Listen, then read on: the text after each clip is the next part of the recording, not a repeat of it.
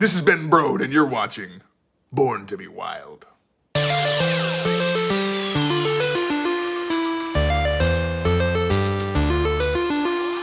Greeting, traveler.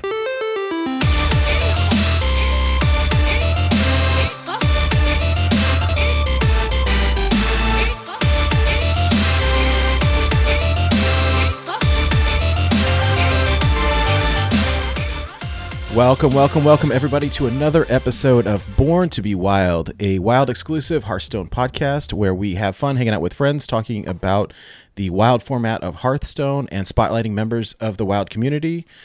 I am your host, as always, Nate Tackle, police officer by day, Hearthstone player by night. Just kidding. My name is Nate Wolf. I'm very happy to be here, and I'm joined by two of my favorite people. So, Hydralisk, how are you doing tonight? I'm doing great. Super excited for Friday. Awesome. And Mike Lowe, how are you?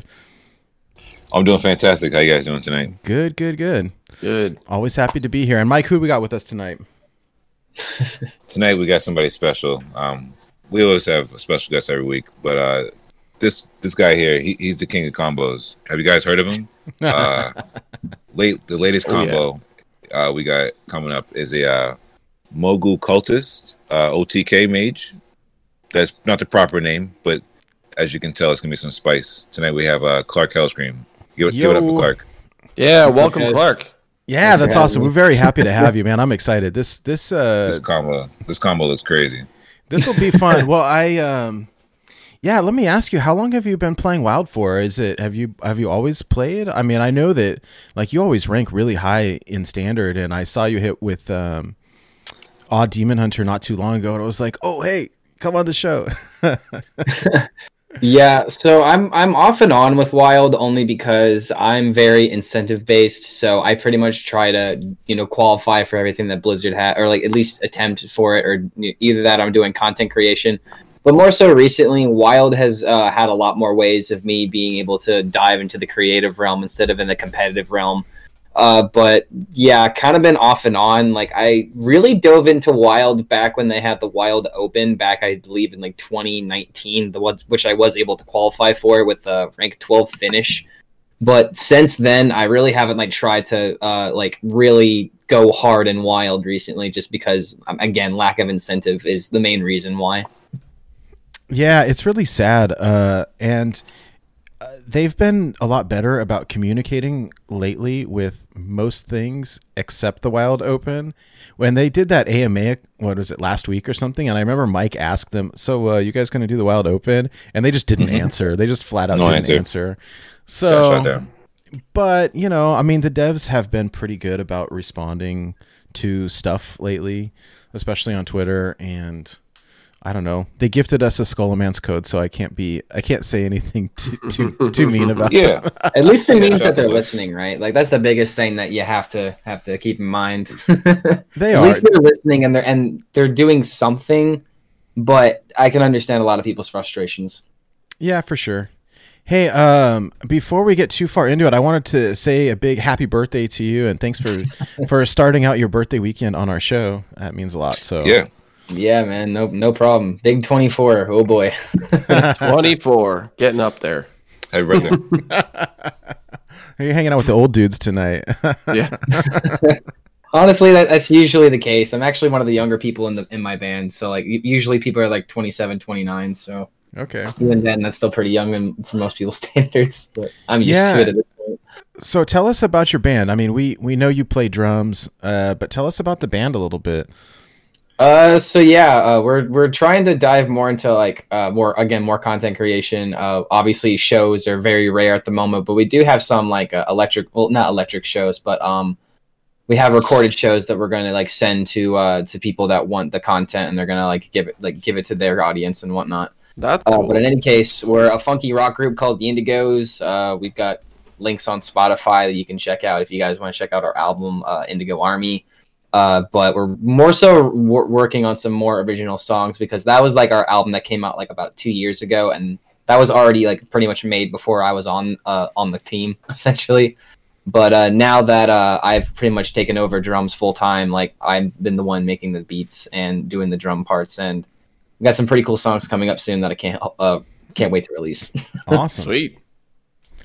I know we were trying to talk you into doing a drum solo on the show, and we tried it for the people watching or listening. We tried one during sound check, and we're having some issues with the mic picking it up. But yeah, and I think that's just how audio interfaces get picked up in Discord specifically, because there's more than one channel, and Discord doesn't like it when there's more than one mic. Yeah, no, it's all good. We'll maybe we can get you on a track someday, though. That'd be fun. Yeah, get you on one of the parody songs. That would be great. That'd be awesome. To be honest, I was planning on doing a solo from Tenacious D's Beelzeboss. That was my idea. Wow. Nice. Tenacious D is always great. Yeah, maybe I can get a sample of it later and toss it on the end of the show. That'd be cool. Yeah, sure. I could record it for you, honestly. Yeah. Let's Heck yeah. if you can, let's do that.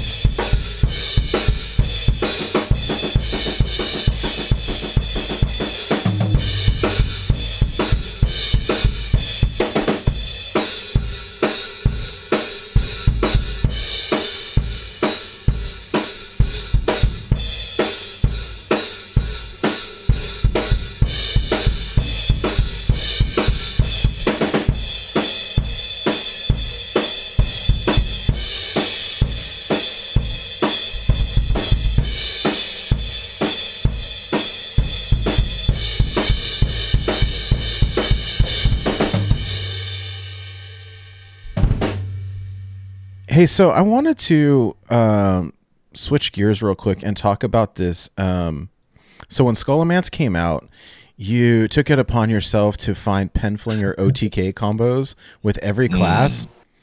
So I watched the YouTube video. It's very well done, by the way. The music is funny. And I don't... Thank you. What gave you the idea to do this, and how, I mean, I don't know. I just have to say, well done. Very, very, very well done. And we'll link the YouTube video, and there's an article from HS Replay about it, and it's just fantastic. So if you guys have not seen it, please check it out. This is some grade A content here. So what got you started on all that? So when I first saw Penflinger, I immediately saw it as this is the meme card of this set, because every single set there's some one drop or some card that's just really big on combos or just cheese in general. For example, Weasel Tunneler. It kind of reminded me of that, to where if you do something very specific with it, you could either ruin somebody's day or do some kind of hilarious combos. And I immediately saw on Twitter a post on how you can get the Azari on turn 1. That was the very first thing that I saw with Penflinger. And once I saw that combo, I'm like, okay, there's got to be more things that we can do with this. This is already ridiculous. So I just wanted to get it done before anybody else, because there's another person whose name is very, very similar to mine that also does wild combos that have to be able to make sure that I'm not just doing everything that he's doing. So I had to try and really apply myself for this one. So I wrote out a whole bunch of combos. A lot of them kind of played out the same, because really most of them were just get 5 Penflingers, have a 2-mana Bran, and some kind of 0-mana spell, because that's how you can just do 30 damage easily. But I didn't just want every single combo to be that way, so I really tried to apply myself and make as many different ones as possible. Nice. Were there any that were your favorites, or any that you thought were particularly creative? The Hunter one, which I got to give a shout out to Duin. He's the one that told me that the combo, because I had a similar idea, but it wasn't nearly as much damage. Obviously Godzilla is absolutely insane, but the fact that with the combo in the video, you can actually get Godzilla to, I think, either 3 or 2 HP. So there's just a lot of ways to damage it. So as much as I dislike Hunter as a class, that combo is personally my favorite, just because the amount of damage that's possible from it, and just Penflinger is just goofy. It's funny. Yeah, no, there's some good stuff there. So, how long have you been playing Hearthstone? How'd you get into it and all that? Hearthstone I got into when I was in high school. I believe I was a junior back in 2014, like right before Goblins and Gnomes came out. Like my brother had told me for the longest, like he literally tried to get me into this game for like weeks, only because I played a bunch of Yu-Gi-Oh when I was younger, and to prove the point, I've literally got Yu-Gi-Oh cards in front of me. Nice. These are Magic Yeah, cards, show us. unfortunately. Whoops. But I have Yu-Gi-Oh cards around here somewhere. But in any case, he really pestered me to pick up the game, and a bunch of my other friends in band and in theater were doing it as well. So I just kind of roped myself into it, and it turns out I beat them a lot. So my thirst for power became That's hilarious. very apparent at the beginning. Well done. But yeah, I would always do like combo decks against them, and they would despise me for it. Oh, that's where it started. That's literally where it started. Yeah. That's where it started. You're trying to figure out the funniest ways how to beat your friends. Right? You know you're Yeah, getting good when you only have so many cards and you get like this one legendary, you're like, okay, how can we make this good? Because at first you think every single legendary is broken until you realize, oh, wait a minute, Gruul's not as good as he used to be. Yeah, that's right. That's fun. You know you're getting good when your friends like refuse to play with you anymore. Yeah, and unfortunately, my brother doesn't play anymore just because he naturally doesn't like the random aspect of card games. He's a lot more of a melee player, like fighting games and whatnot. But yeah, I can definitely relate to that. That's funny. I don't know. The same thing happened to me, though. My kid brother got in during the beta and was bugging me forever. You got to play it. You got to play it. You got to play it. And I was like, man, I'm already playing 10 games. I'm already playing Magic. I'm already playing, like I don't have any more time to play any more things.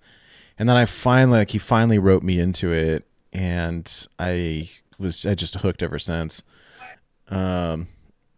So anyways,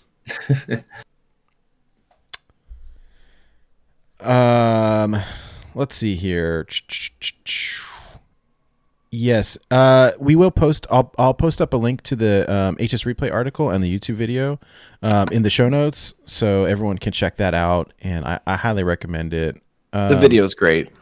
The video, yeah. What do you use to do your editing? Anyhow, I'm always curious to see what other people use.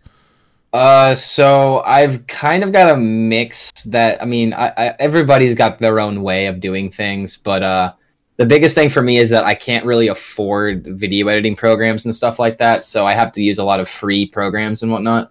So what I use for video editing is Resolve, like DaVinci Resolve. Okay. There's a free program that you can get to where you can. It's actually like a very intensive video editing software. And Dexter's really the one that kind of like pushed me in that direction to be like, yo, like the video editing's really easy. You can do it yourself. Like you just gotta take the 2 seconds to look up some questions and then figure it out. And then lo and behold, suddenly a week later, I come out with that Penflinger combo. But yeah, like I use Resolve for video editing, and for thumbnails, I actually use OBS Studio. Like literally, I just put everything into a screenshot it, put it in Paint, and then save it. Oh my god! Like it's not the most ideal way to do things, but for thumbnails and for video editing, that's how I do it. And then usually, if I need to fight against myself, for the time being, have my brother's laptop that he's not really using because it's kind of a piece of crap. It's literally falling apart in front of me. I use that whenever I have to like forge combos. Hey, I like that. OBS and Paint is a lifesaver. I use it all the time. I gotta It start doing works, that. man. It's how I make my memes sometimes too. Like just get transparent photos, and then it's god tier. Who needs Photoshop skills? There you go. There you go. Hey, I've been meaning to look up a way to get Photoshop though. Like I need to do it. It's just for what it can do for content creation. It's worth it. I'll tell you, it was like I've been using Photoshop for a long time, and it was easier back in the day because you could buy a license for it. It was, it's never real cheap, but like my father-in-law and I split a license, or like we bought 2 licenses, and I was able to do it with like a student version or whatever. But they don't sell them anymore. Like all you can get is a monthly subscription.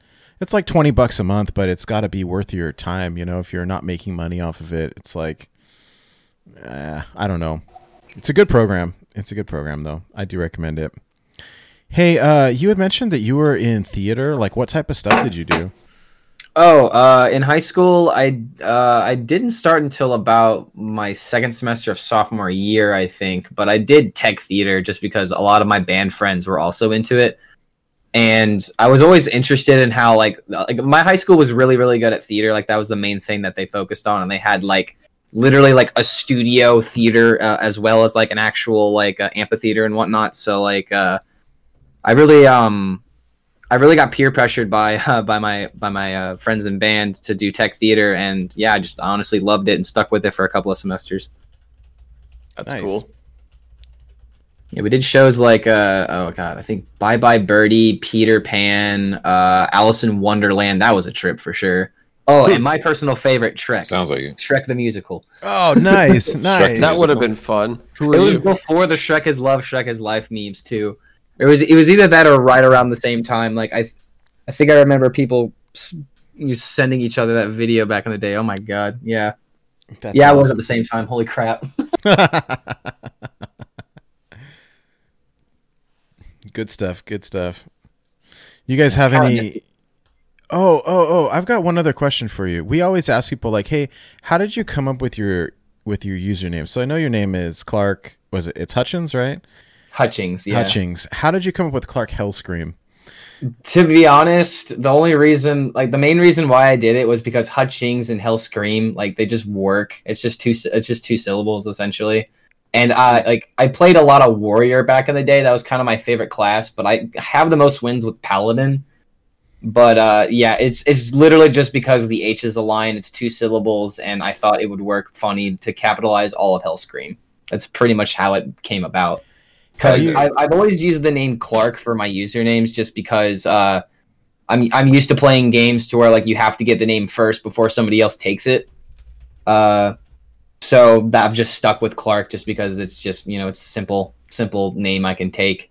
But when I decided to make my Twitter, I thought I needed to have some kind of gimmick, you know?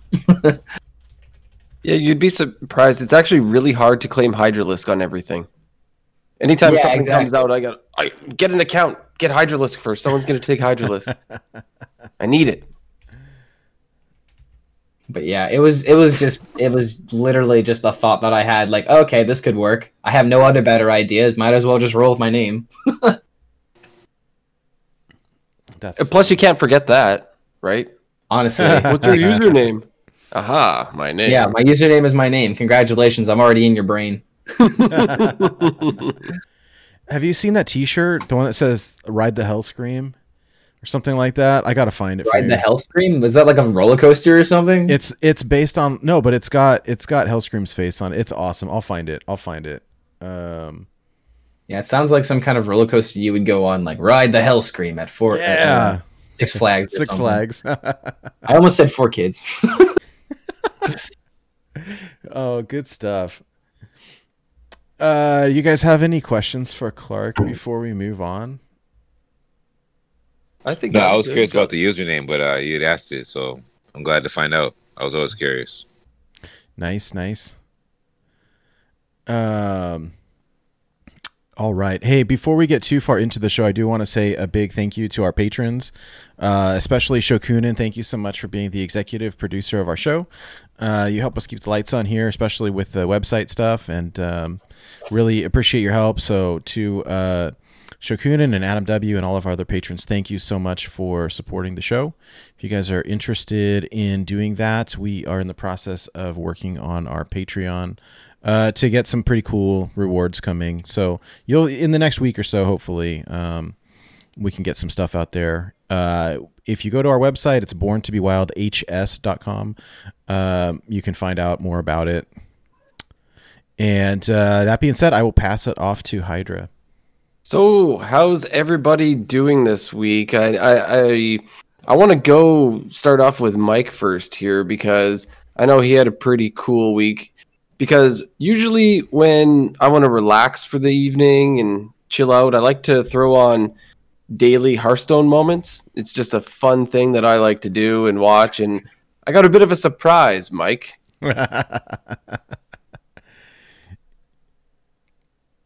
You're muted. Sorry about that. It's all good. Yeah, I got a bit of surprise too because I was streaming, and I forgot to tweet that I was live. So I went on there, and Earth Shatter had tagged me, and he said that I was at timestamp 404, and I was trying to figure out why. And then it dawned on me because I hit Legend the day before with Secret Mage, and it was a top deck Fireball for Exact Lethal. Nice. It was it was pretty crazy. But yeah, who else was in this video? Ali Straza, Liquid Ox, top level people. So it's about time we get on there. You know what I'm saying? Hey, that's It was awesome. it was one of those moments where it wasn't just you got a top deck. You asked for the top deck. Oh yeah, I totally I called it. You asked and you received. It was Love an it. amazing moment. Hey, I'll put it in I'll put it in chat for those who haven't seen it. Yeah, good times. And you said 404. Yeah, timestamp's 404. Awesome. And we'll link it in the show notes as well. So you had quite a week between new Tavern Brawlers video, you're featured on the Daily Hearthstone Funny Moments video, and then you hit Legend, right? That's always good. So Yeah. So tell me about this a little bit. You said you were using Secret Mage. Yeah, we're using Secret Mage. Was that to I hit right before Skullomance launched, and so I've just kind of been memeing out in like Dumpster Legend, but Dark Lair Warlock or Pain Warlock or whatever they're calling it has like made this resurgence and kind of been plaguing the ladder. So was this to tech against that, or what was your why Secret Mage?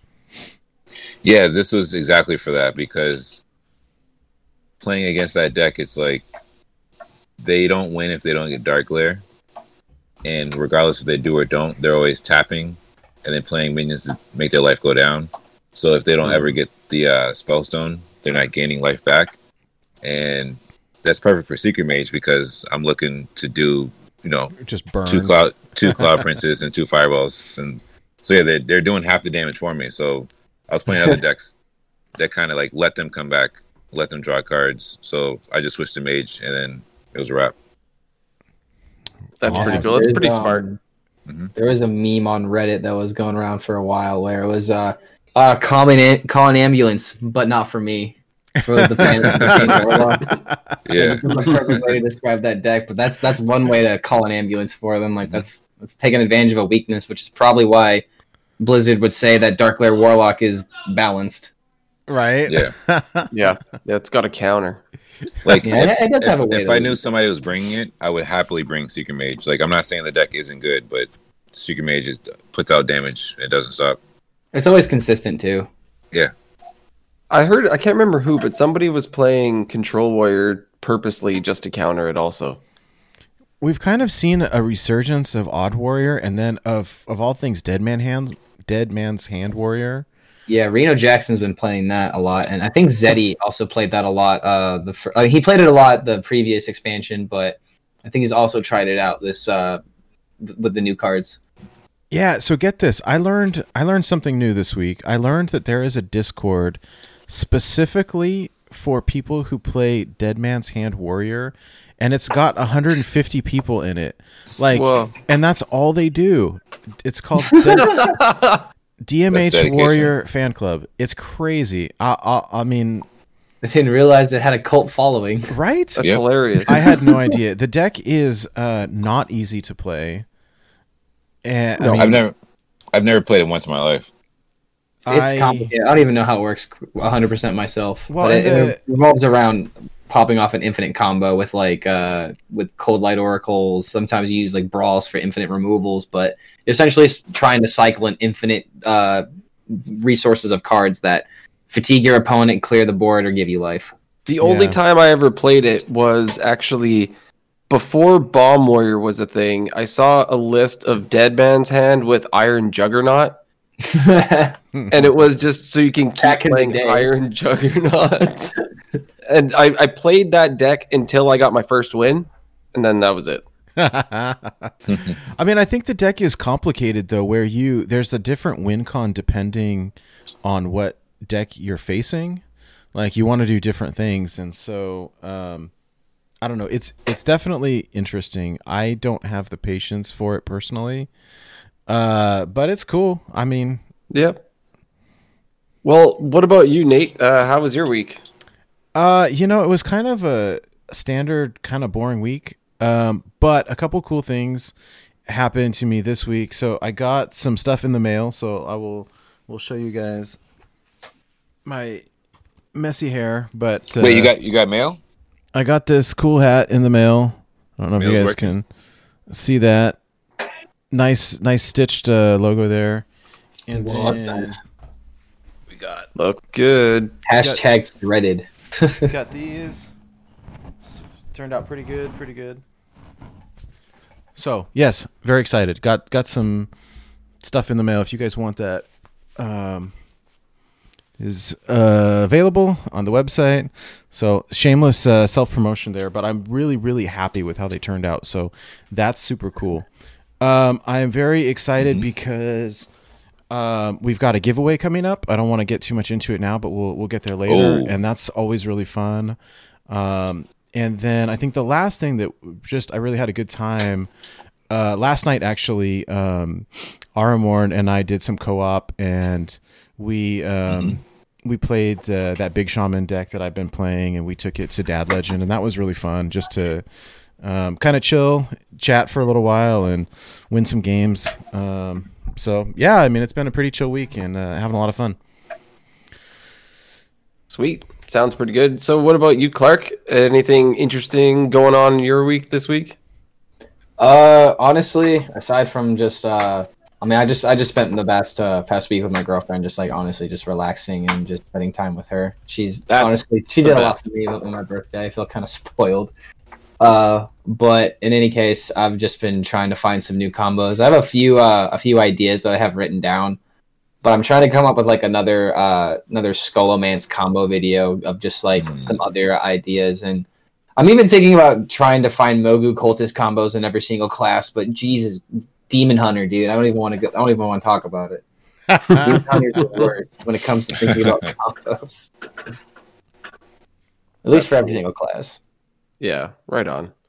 Well, for me, I'm pretty excited that it's Friday because Born to Be Wild. It's always a good place to be. And work week's over, and I am off work all next week. And I've been looking forward to this for a long time because we've been so crazy busy at work, and I'm just ready to relax. My family and I are going to the Okanagan, and we're going to be right on the lake for the next 8 days, 9 days, something like that. Nice. Staying out there. My parents are bringing this big RV. We're gonna pop up some tents and give my son the camping experience. It's in a campground, and we're right on the water. And my dad's bringing his jet ski, so we're just gonna be chilling in the hot weather and just relaxing, and very, very much looking forward to it. Much needed, much deserved. Yeah. Oh yeah, and so I won't be here for next week's show because that's where I'm gonna be. But I'm gonna see if while I'm out there, I have no idea if there's reception or not. But you can watch. Yeah, I was gonna say jump in. Yeah, chat. I'll try to watch. You can jump in chat. Jump in chat and say hi. So next week we've got Electric Sheep City filling in for Hydralisk, so that'll be fun. Yes, that'll be fun. He's good people. He's super good people, and so that's good. That'll be a blast. Next week we've got Sneaky Pete as our guest on the show, so that'll be a lot of fun. With guest host Electric Sheep City. So I messed up. Yeah. Can I go back? Yeah. For this week, I've been streaming in the mornings. I've been doing practice for THL. It starts next week. Been playing standard and wild.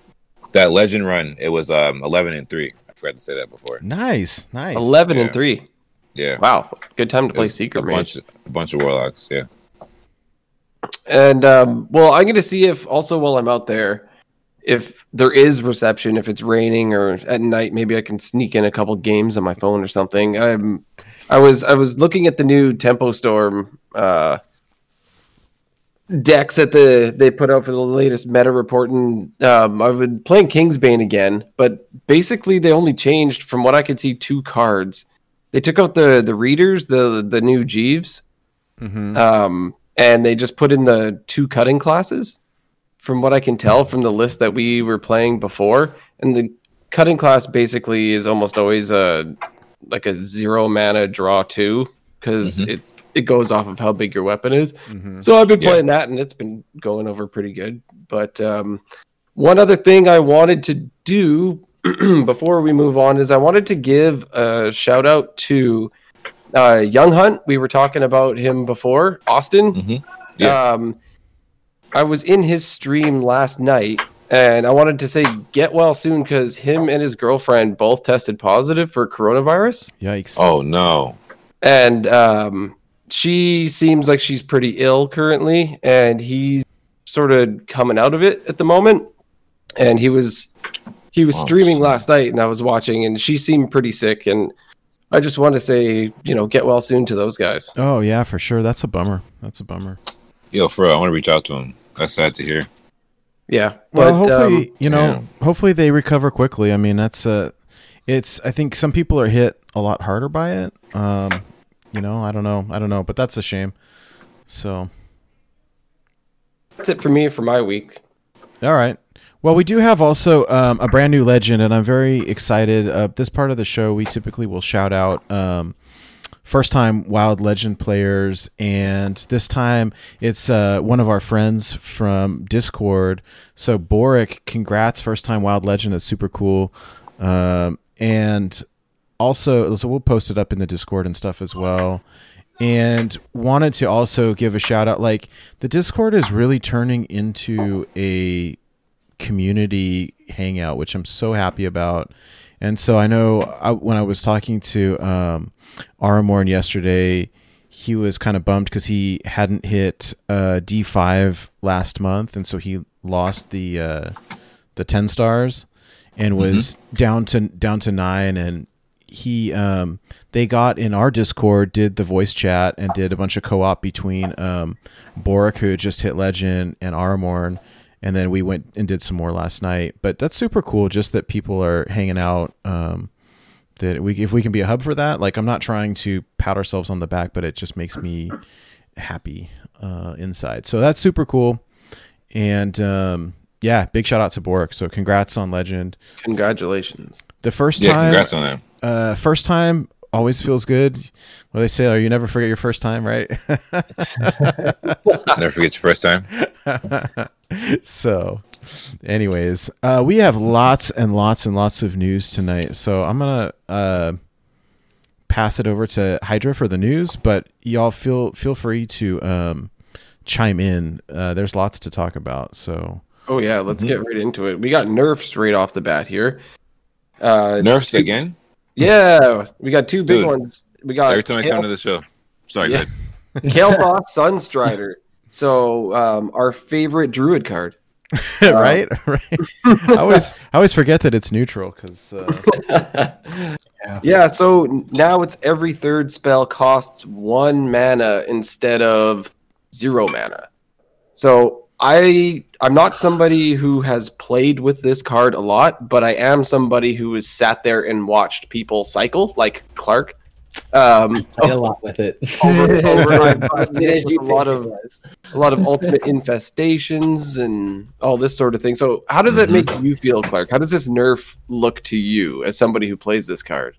Oh man, they nerfed my charge druid. I'm so upset. I literally had a deck that was themed around, doing Kael'thas cheese with like ultimate infestation and overflow and whatnot to play a survival of the fittest with. Originally, it was just a Murloc combo, but then I decided to put Stone Tusk Boars, Argent Horse Riders, and Leroy and some other cards. Like pretty much, I had 10 charge minions. But in any case, did you make actual applications? Oh, go ahead. Did you make a video or have a clip on that? Yeah, it's on my YouTube channel. Yeah, I saw that. Sorry to interrupt, but you made me remember. I saw that. We should link that video too. Yeah, it's pretty goofy, But in any case, the issue with most Hearthstone nerfs in the past has always been the change from 0 mana to 1 mana, because free actions are just always going to be ridiculous no matter how overpowered they are. But Druid in particular, the fact that they have 5 card draw spells, and the fact that you can have, I mean, at least in Wild, you can have 4 of them, that's just way too consistent. And at least the 0 to 1 will prevent that from being so consistent, but it's just even more impossible for other classes to utilize Kael'thas. So like, it's kind of annoying how Druid is just kind of ruining this card for everybody. Yeah.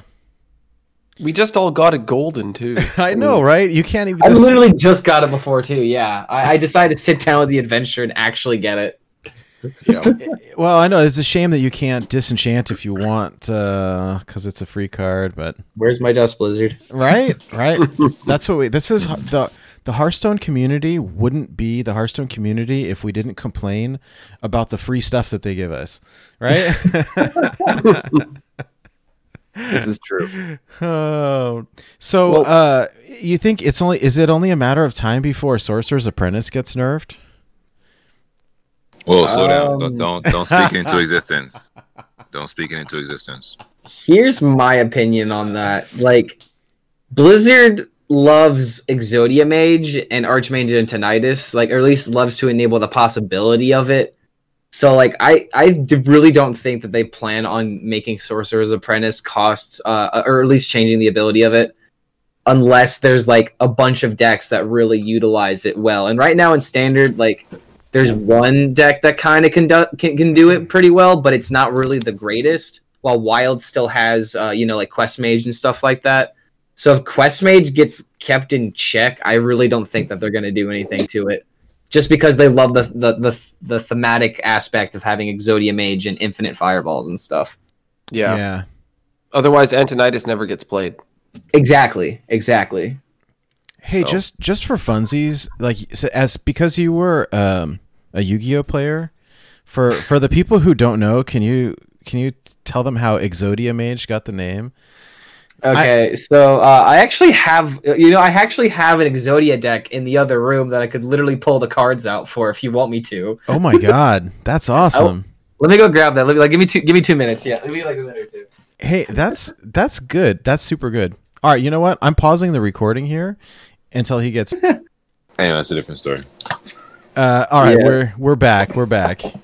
So, Alright, back. so Okay. for those who are unfamiliar with what Exodia is, it's from the Yu-Gi-Oh anime card game, and there's essentially like only 5 pieces of your deck that you need to draw, and you automatically win the game. But it's disguised as 4 cards that are really weak. Like these are 1-star monsters with like 300 attack. Essentially, it's equivalent to like a 1-mana 1/1, except worse because Yu-Gi-Oh scales really, really high. Yeah. But there's the one card, Exodia the Forbidden One, where if you have this card plus all the other cards, you literally win the game instantly. So the whole point of these kind of decks is just to dig through your deck as fast as humanly possible, draw the 5 cards, and smack it down on the field like you're the biggest football player on the field. You know. You gather all 5 and you slam it down. You call Uno, right? Yeah, exactly. You say Exodia obliterate. Yeah, and then your opponent reveals a reverse card, and then you're just baffled. So it almost seems that the OTK Paladin, like Exodia Paladin, is closer to an Exodia than the Mage. Yeah, because it's got the head as the hero, and then the 4 pieces, the 4 horsemen as the other pieces. Oh yeah, I like I've made it. that comparison in the past as well. Or in other cases where you use Beardo as the combo, then Beardo's the head. I played that earlier this month. I was playing OTK Beardo Paladin. I took it One of my to favorites. I don't know. I took it to platinum somewhere, and then I just was hitting too much meta stuff. But God, it's so fun! It is so fun. It is fun. So, hey, big shout out also to Imic. I know he writes a lot of stuff for Hearthstone, but also he's been doing the visuals for these card nerfs, and then we always use his graphics, and they're so helpful to see what's changed. Very Oh, well yeah. done. Very So- well done. Anyways, so what is the other one? So the other one we mine have right here is the the Priest Legendary Mind Renderer Elusia, which originally was 2 mana. It's now going up to 3 mana. So for this, I know a lot of people, when they were running it, either would save it for later in the game for reasons, but against aggro, they were just playing it out. Turn 2 at the beginning. If their opponent had coin, they would steal the coin, run that out, pass the hand back, and just sort of stump aggro. Let me interrupt you for 2 seconds. Because I heard a really hot take on this that I thought was really funny. Is just as a I don't know, like a move to like intimidate your opponent. You're playing Reno Priest or something like that. You drop this on 2 and you show them like, I've got Raza, I've got Reno Jackson, I've got Shadowy Brando. Flex card, literally. Yeah, you flex hard on your aggro opponent, and then they see your hand and then they just concede. Oh my gosh! Why did I disenchant this? I gotta make this again. I opened a golden one, so yeah, me too. One other thought I had on this was from Walk to Work. Blister Guy was talking about how if you're planning on getting a full collection, like, this card is still a good card and there's no real reason to get rid of it.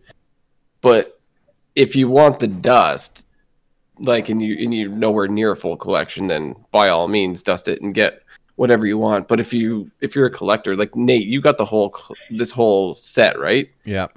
So are you going to keep it? Yep. Yeah, exactly. I'm probably just going to make it again because I have almost a complete set. I think I'm going to reverse that. I mean, here's the deal, right? If you can get full dust value and you're trying to make some other deck, like, you could dust this and pick a different legend that you want. I mean, I don't know. If you have a gold one, you could dust it and craft, 2 legends or whatever. So I don't know. I mean, I still think... I don't think that the nerf actually did all that much. Like, when you really want to use this is like when you're right after your opponent plays Geppetto, or right after your opponent plays, like a Juicy Psych Melon on 10 mana or whatever, like, and disrupt their combo. Yeah. I don't know. I mean, I don't think that it's significant enough to... I think it's still good. I don't know. Yeah, and if nothing else, like, you get to see what they have. You get to steal their card draw that turn. Like, it's not a bad card. Yeah, I don't know. I don't find the nerf to be that significant. Frankly, I'm surprised that they didn't touch. I was saving. God, what is it called? The Mana Bloom or Lightning Bloom or whatever. It's the Lightning Bloom. I'm surprised they didn't touch that one. I've saved up a bunch of copies. I haven't dusted anything yet, and I'm surprised that they didn't touch Secret Passage. Like a 1 mana draw 5 seems pretty darn good. So I'm still be coming. I'm kind of glad they didn't. I know. I still need my 1K rogue, so I'm yeah. I don't mind, but I'm surprised. I was expecting more, but I don't know. It's interesting. Yep. We'll see how it goes. Yeah. Mind Render particularly is an interesting case because this kind of ability, like, it's not even about how powerful it is. It's about how badly the opponent's going to feel if they get absolutely dunked by this card, which has already happened. Like, I'm pretty sure you guys have seen this on Twitter, but people have literally started the hashtag delete priest. And I'm pretty sure it's almost single-handedly because of this card. Oh my god. So I don't normally play standard, right? But I'm just trying to finish up my 1K heroes. And so I've been playing big recruit warrior in standard kind of in my free time. And I got dunked on so hard by Priest over the last couple of days that I don't normally like rage and post about it on Twitter, but like, God, steal all my cards, like kill all my cards, reduce all the health, and then steal them, and then kill what's left. Was so mad, like I was ready to launch my computer out the window. And yeah, and like the worst that's not me. The worst case scenario with this kind of card is like very basic example is if you're fighting against a combo. If you as a priest are fighting against a combo deck and you play out this card, not only do you get to take their combo and completely use all of their cards, but then suddenly you switch back and then you're back to using your original deck after you've just completely laid waste to any hopes that they had of winning the game. And it's just like, I'm not a fan personally of this kind of design, and it really doesn't help that I personally don't like the playstyle of Priest. Mm-hmm. But like, I really feel like they're gonna have to like look out for like the possibilities that this card has, because it still can steal hero cards on turn 10 theoretically. There's other ways of like not necessarily playing it on turn 2, but there's still ways of playing it in the early mid game that kind of disrupts people. But like, you do have to play it well, and that's the only major defense I have for it, is that in order to play this card correctly, you have to time it well. I agree. It's not a free win or something. I think I've heard a lot of the pros say that it's really a skill testing card. It's not. I mean, you have to be careful when you play it. It's got to be very strategic. You've got to do it the right way. So I think it's fine. I think at 3 mana, I don't think that anybody that's playing it in Reno Priest is going to pull it out. I mean, nah, definitely not. Mm-hmm. So, and that primarily is the reason why I'm keeping it in gold. Yeah. Yeah. The other thing to keep in mind is that Priest can easily find other copies of legendaries, especially with like Galakron. I mean, and in Wild, it's pretty common to get extra copies of this minion if you have Raise Dead. Like, that's been like the go-to for Priest. Like every single Priest I've seen has been playing Raise Dead because it's just such a good card. But yeah, getting multiple copies of these kind of minions is the main reason why Priest tends to be, I guess, uninteractive to play against, in my opinion. Yeah, I agree, and I will admit that I totally underestimated Raise Dead. I think now that I've played a little bit of it, played against it, you can control really easily what cards you're getting back. Like, yeah, very easily. And so, like, you can get Zephyrs, you can get Reno Jackson, you can get Kazakus, whatever. Like, it's really easy to, track those. And so, oops. Still a good card. Yeah. All okay. right. Well, next we have, I don't know if you guys remember, 2 weeks ago, we talked about the Philosophy Bundle. Yeah. Where it came to the store, some people could get it. It disappeared. Some people had issues buying it when it was there. It didn't work. Well, it's actually back, and you can buy it. And for what I can tell, it's an extremely good deal. It comes with 2 legendaries from Scholomance, and then you get 10 packs from Ashes of Outland and 10 packs from the Year of the Dragon packs. And so for $20, it's, I mean, if you want to, complete your collection or build it more, it's totally a good deal. I personally got 4 legendaries out of it. Holy crap. It's value. It is. Well, it's $20 for legendaries. $1 a pack. That's awesome. Plus the 2 guaranteed. Yeah. I was going to ask, did you guys, number 1, did you guys get it? And number 2, if so, did you open anything good? Yeah, well, that was me. How about you guys? I mean, for me personally, it was kind of funny because the 2, I posted it in the Discord, but the 2, I had bought both pre-orders for Scholomance, and so the 2 guaranteed legends that I opened in gold were the same 2 legends that I got from the Philosophy Bundle in normal, which is kind of fun. It was kind of funny, but it was cool, and I don't mind. What I really liked, though, I was opening up the packs, and I opened up a golden. What is it? The thing from below? Is that what it's called? No. The little kaiju, the Godzilla, the shaman legend that does 3 damage to something, and if it kills it, the lurker from below. The lurker below, yeah. Yeah. Oh yeah, dude, it looks really cool in gold. So I am super happy with that. Yeah. Did you get it, Mike? No, I did not get the bundle. We'll have to hook you up. We'll make it happen, Mike. I appreciate that. All right, Clark, did you buy it? No, I didn't get it. I was lucky to get the pre-order, so I'm not trying to get any more packs. I've been riding off the dust of my collection in order to get cards that I need. I feel you. Hey, so some good news for everyone out there, we were going to do a giveaway, but instead of doing one giveaway, we're doing 2 giveaways. So Two. Okay. we will do one out of pocket, and then Shokunin, the executive producer of our show, offered to pitch in and provide a second one. So Mike, Awesome. you want to tell people how they can be entered in the drawing for one of these bundles? I would love to do that. Let me see.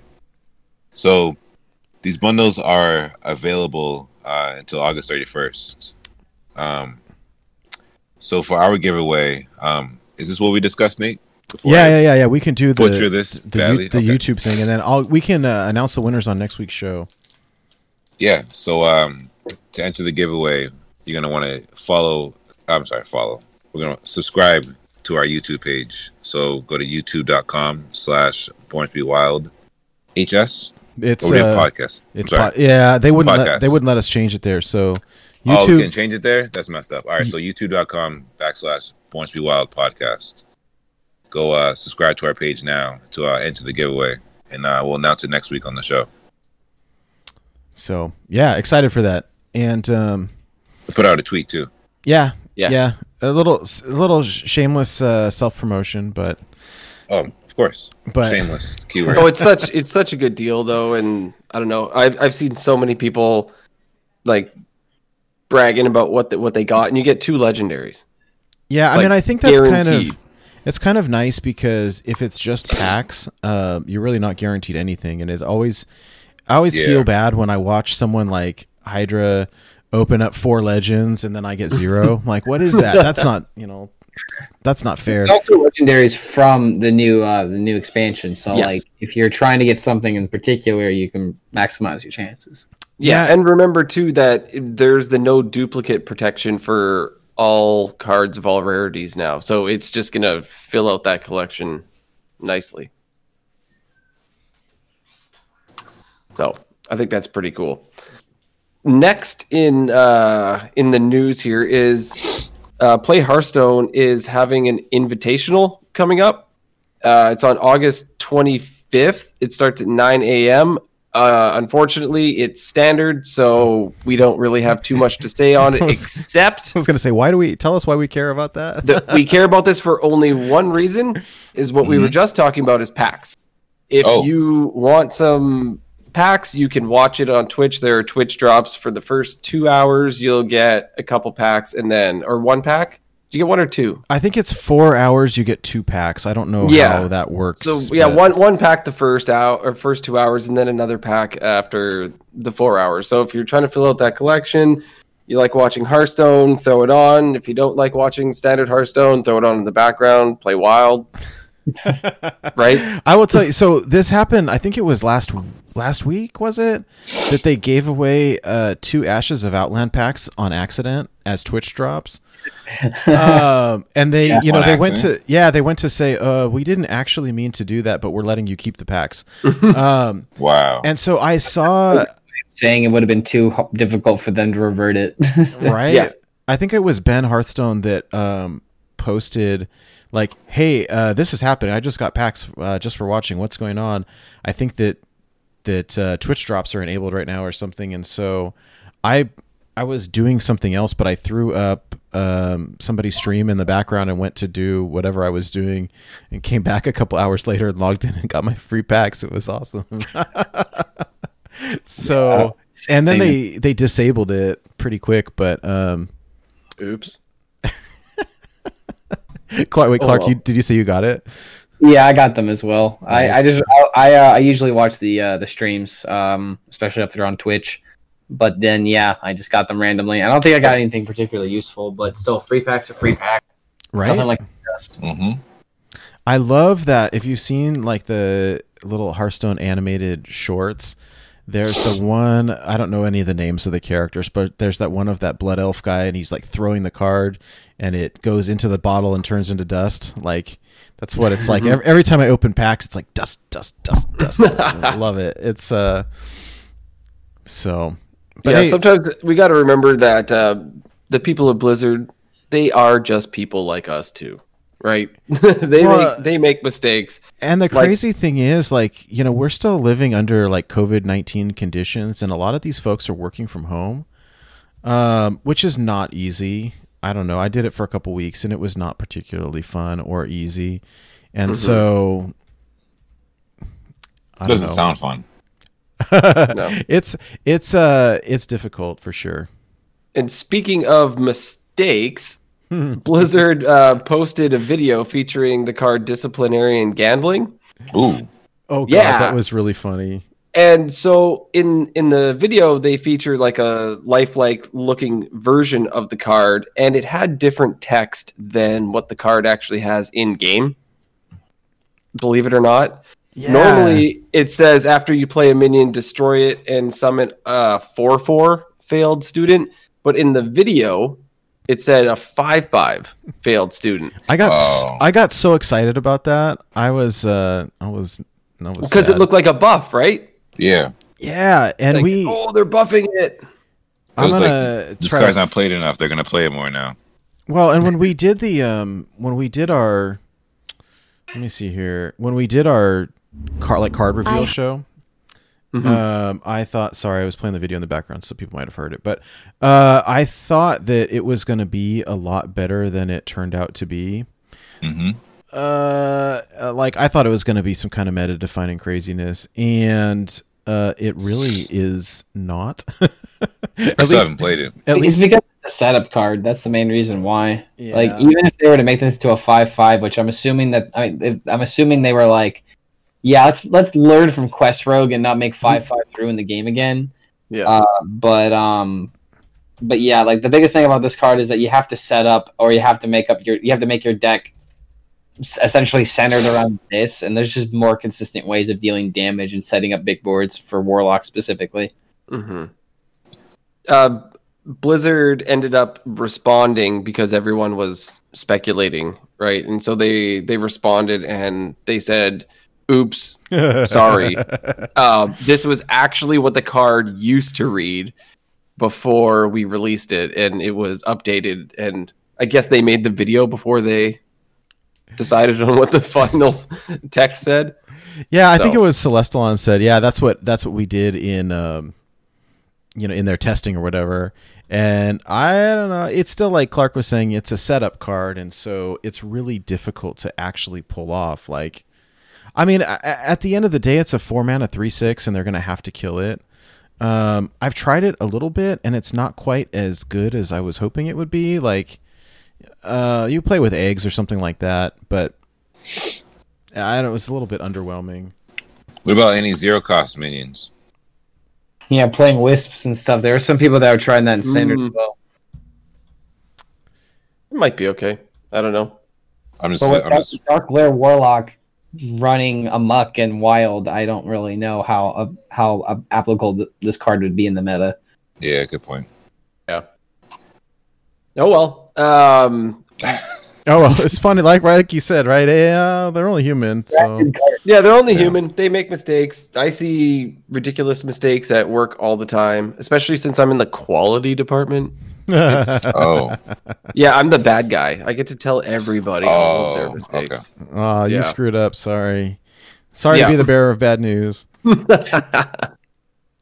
Well, you know how we're always talking about how Blizzard doesn't care about Wild? Well, they decided to actually feature our friend Raffle in a video, which was pretty cool. He made a video where he talks about all the dual class cards and synergies and how you can break them in Wild. He's the professor of wild studies. The professor of Wild Studies, and he's Okay. wearing this little jacket, and he's got a wand in his hand. And yeah, he goes and he talks about all the different synergies and things that you can do. I'm sure there's even more, but it was neat because it was on the Play Hearthstone Twitter. Yeah, he made the splash And- page of the client. It was awesome. Yeah, which is pretty cool. And there was a really funny part where he was talking about Wand Thief, and the card pops up, and then he does this thing where he looks down at his wand real quick to make sure it's still there, and then he keeps talking. That's clever. I like that.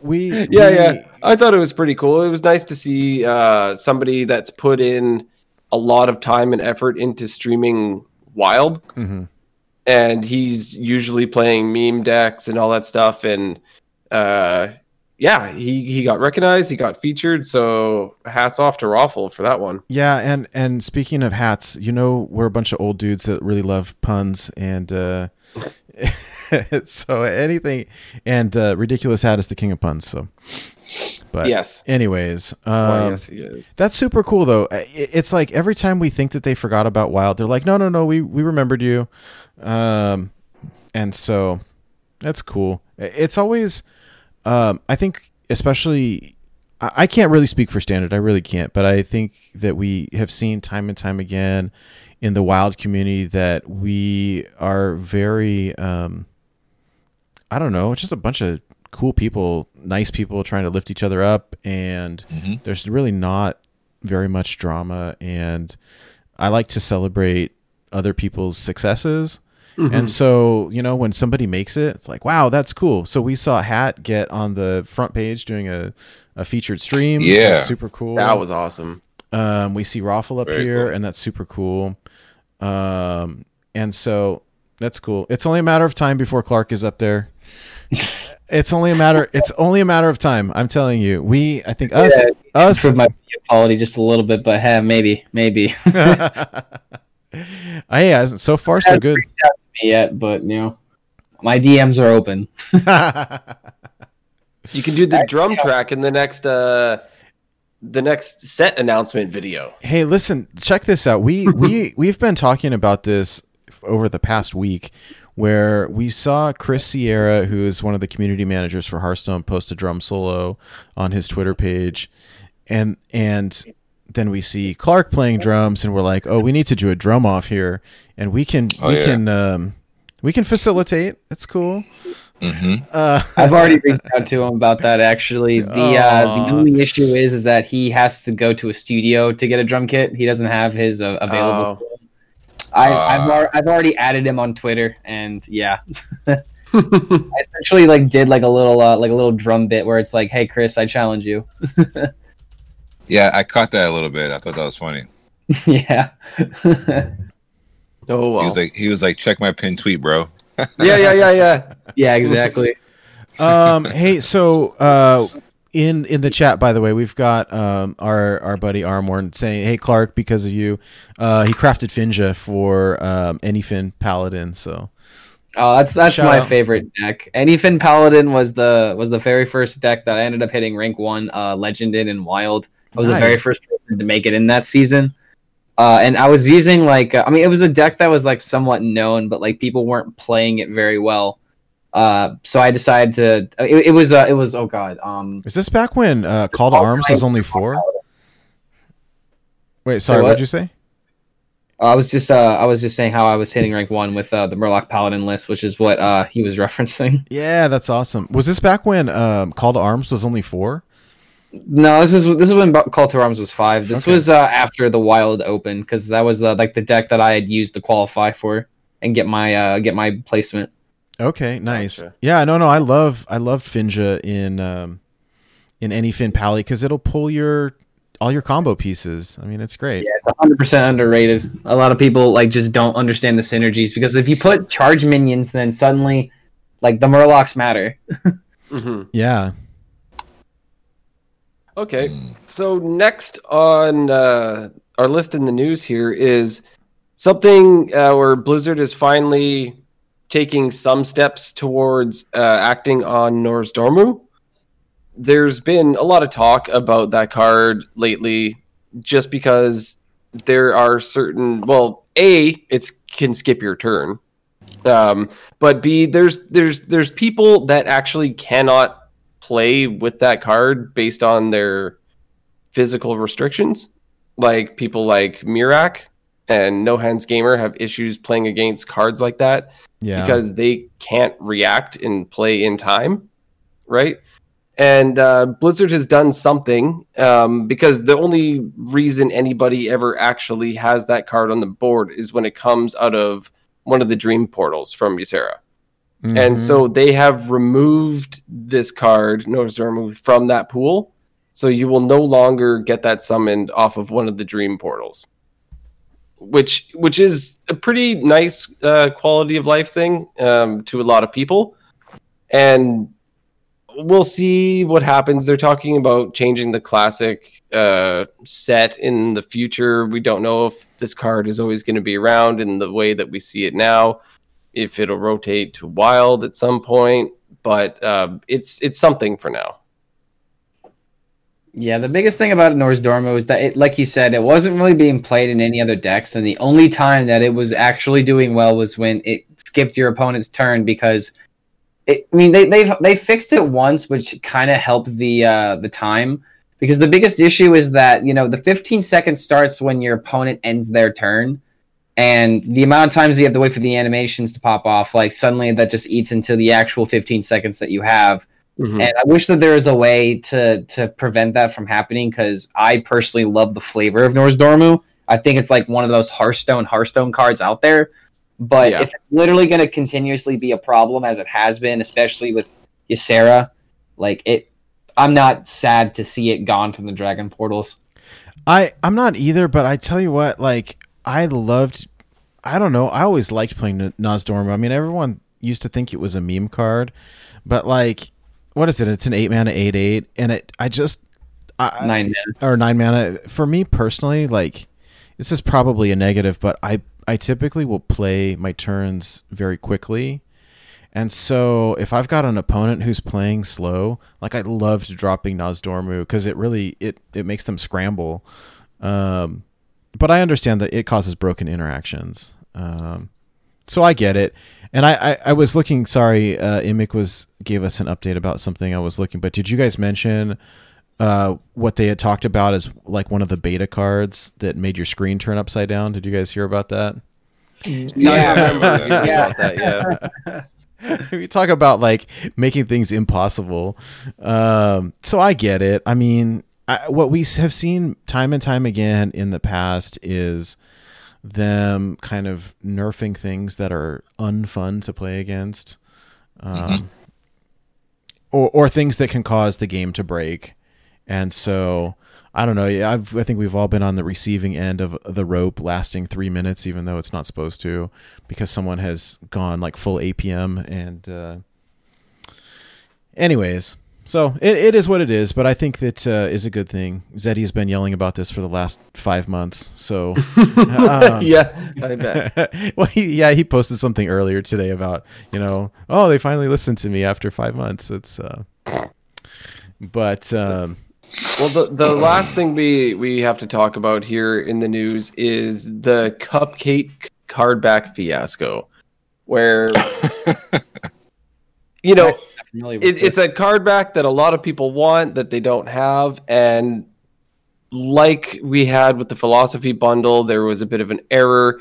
As far as I know, it was supposed to be back. It sort of was. It went away. It's another issue.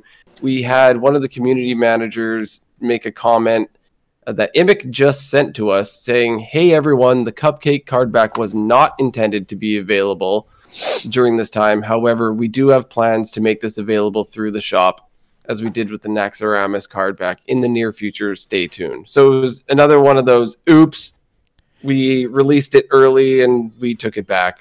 Push the wrong button. No, but when you look at it in your collection in Hearthstone and you read the text, it says something very similar to the Ragnaros one or the Naxxramas one, where it says, first available in, March of 2015 or whatever it says. And then it says also available during Scholomance Academy launch period or something like that. Is that how people came about this, or did people actually see it in the store? No. It was never in the store. We saw it in client. We saw it in client under the card description. And I tried looking for it in the. I tried looking for it in the store when I heard that everyone was talking about it. It's back, and I couldn't find it. No, yeah, but even right now, if you log into Hearthstone and you look at it in your collection, look at the look at the description of it. Yeah. Yeah, I mean, do people really care that much about card backs? Because I personally I mean, there's a few that I want just because I want the rainbow and I want the blue one, like the Ice Crown. I think that's what it's called. Mm-hmm. But are there people that really care about the card backs that much? Unfortunately, there are. I'm one of them. I need everything. I was gonna say the answer to that is yes. I don't know why, but it's a card collector's thing. I don't know. I'm using it just because people don't have it now. I didn't even- You're a jerk. The flex. Hey, nice to meet you. Oh God, yeah, we'll have to change your name to Flex Low. Flex. I'll take it. Let me see Flex here. Low. Yeah, here I'll show you. I've got it. Mike just sent it over, so you. It's just a cupcake. I don't get it. People seem to love it. There it is. It says it here. Acquired from achieving rank 20 in rank play in April 2015. Oh, Or by purchasing it during the Scholomance Academy launch period. So that's where it comes from. But so everyone got all excited. It's and then we have this eternal argument over, does re-releasing old card backs invalidate longtime players? Does anybody really care? You got to have it for 5 years. Like, there's a certain point where you have to get over it. Like, they're gonna re-release this stuff because there's gonna be newer players that literally never would have been able to have the opportunity to have this. And if they really want to spend 500 gold on them, then let them. Yeah. Right. Whatever. and don't worry, those people that just paid 500 gold for it and they're new, they're still at bronze 5. Like, you can show yours off at Legend. It's purely, I really don't think that the aesthetic should be where people have their stresses on Hearthstone. You know, Yeah. I'll tell you what. We live in a Fortnite world, right? That's true. Oh, it's because of Fortnite? Where they got all their skins. Everybody wants their skins. Oh, the I've got an skins. 11-year-old who plays Fortnite who obsesses over like when new skins come back and needs to get the skin that he missed from season 2. That's hilarious. But you know what? I mean, when we talked about it last week, but they did that survey, and I had the opportunity to take it, and like 90% of the survey was about skins and alternate art and cosmetic updates. And I think some people, I don't know, when we talk to, some folks still use like the classic Hearthstone card back and just don't care at all. And then I do. There you go. And then some folks, lose their mind over the cosmetic stuff. And unfortunately, I am kind of in the same boat as Hydralisk, where like I just eat that stuff up, man. I cannot help it. I wish that I didn't care. And I absolutely love it. So I don't know. For me, it take my $3. So whatever. One thing that we haven't touched on yet, but I thought we saw it real late in the day, was that if you all remember those emails that we used to get from Blizzard about our monthly, like your month in Hearthstone. Yeah, stats. Yeah. I love the ones that make you want to play better. Right? Yeah. I mean, it was always funny because they'd have a bunch of like random information where I really 35% priest this month. well, it's you played against players from 35 different countries. Okay. Oh, World Traveler. Yeah. But I liked seeing the stats. I really did, and then they just like mysteriously vanished.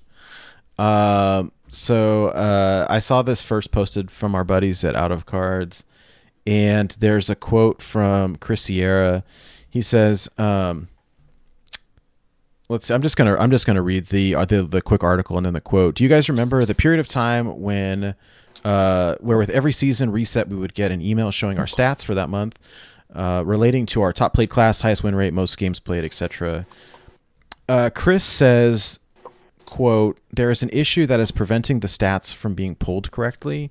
We plan on bringing these back, but no specific ETA on that. Stay tuned." So at least they acknowledged it, which I think is super cool, and excited to get those back. I always thought it was fun. I mean, I don't know. A lot of the information was kind of random, but it was always cool to get. So it was opt-in too, wasn't it though? Because not everybody got it. I think you had to opt into the emails. it was opt-in, like in the settings you Yeah. have to enable.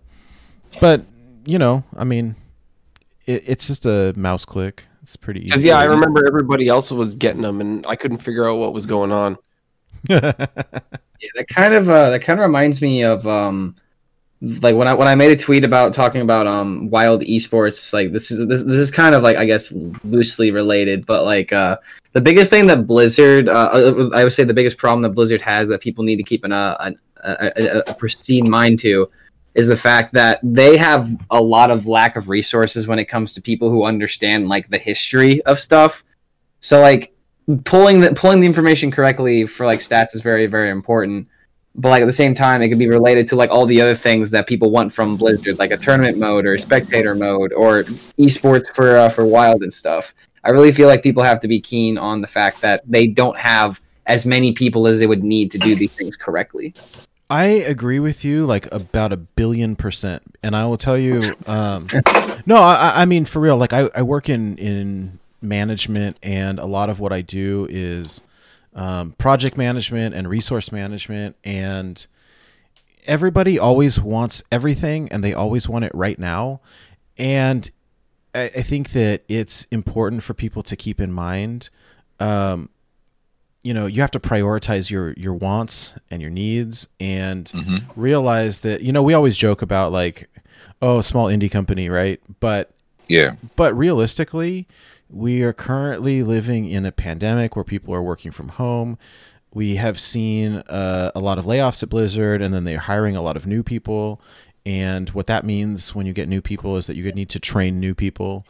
And they can only work on so many projects at a time. Also, they're always working on the expansions. Like, they're already done with the next expansion, right? I mean, I'm sure they're probably fine-tuning it right now.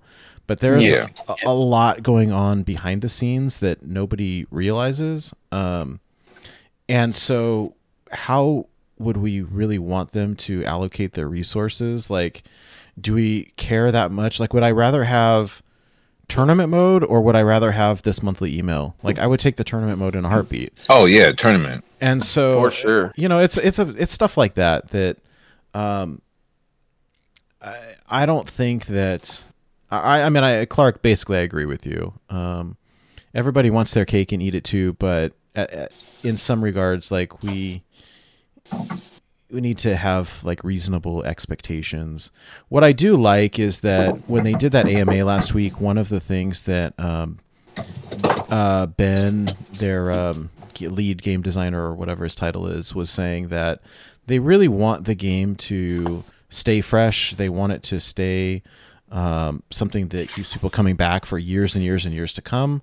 And frankly, like, I would like that too, because this is where all my extra money goes. So anyways, I don't know. I people dump on the devs all the time, and it cannot be an easy job. I think where, people are constantly criticizing what you're doing all the time. And so I don't know. I like to do a little appreciation every once in a while that, like, hey, we see what you're doing. We really like it. Agreed. So. The last one I got was in October 17th, 2019. So it's been almost a year. Interesting. Yeah. Okay. Well, you know what? It is what it is. I do think, if they can figure it out and they can get it back, that's super cool. I don't know. Yeah, it's interesting. I think Armorn and Chad is saying that their databases must be gigantic. And I know that we've, like, there are literally millions of people playing. So, yeah, I don't know how you catalog all that stuff. They do have, like I know they've got live leaderboards. So they definitely have access to some. But honestly, like, I appreciate if Chris is saying that there's a problem with the data coming out accurately. Like, I'd rather have them fix it and have accurate data than get something and have it wrong. Being told lies, right? Or you get something and it's got a bunch of random crap on it. Like, I don't care how many. Like, I play in NA. How many other countries am I gonna, like, play against, or do I care that my win rate with Rogue last month was 10%? Like, no, not Warrior specifically. Against Warrior specifically, right? I mean, it was like so oddly specific that I don't know. I mean, if they could, pull back the curtain and let us see what's under the hood, I do think that would be super cool. But it sounds like they've got a lot in store as far as some kind of reworks, and I wouldn't be surprised if we saw some kind of UI rework for the game as a whole. And who knows? I mean, maybe one of these days we'd be able to see some of this stuff in client. I don't know. Yeah. Oh man, now you're talking. That'd be dope, right? That'd be sweet, yeah. Well, we start with Battlegrounds. You see your MMR. We have access to it. Yeah. I mean, it's interesting. And I do think that over the years they have gotten better and better and better about communicating. And really, that's all that anybody wants, right? It's just, hey, keep us in the loop. We just want to know what's going on. So, anyways, I have gone down the rabbit hole about as far as I am going to go. I know, Mike, here's maybe an interesting, maybe a controversial topic, right? I know Mike wanted to chat about, over the past week, we saw all of these meta snapshots being released. So Tempo Storm did their bi-weekly wild meta snapshot. Alpha Core just released a new one. And then Slizzle also put together his like best decks video, and he says that he won't call it a tier list because it's just a compilation of good decks to climb with. But I think it was interesting. We were chatting about this in Discord, and we see their picks for tier 1, tier 2, tier 3. And Mike had said he disagreed with it, and I was really interested to. Like, oh, that is a hot take, and I am interested to chat about that a little bit and see what your thoughts were. Yeah, so obviously respect to them. This isn't me trashing on anyone. Oh, no, absolutely. And this is a bunch. I mean, I guess, sorry, Mike, I don't mean to cut you off, but let me say, like, these are all friends of ours that write these things, and absolutely, there's no disrespect meant. Yeah. But it's always curious to see what they say. Oh yeah, and of course I respect the list. I'll be playing the decks they put on their list. I was just caught off guard when I saw Tempo Storm and Alpha Cord. How low, and it may be because I just hit Legend, but just for my play this month, how low they have Secret Mage rated. I feel it's a great matchup versus Odd Rogue and even Shaman. I feel like it should be higher than them.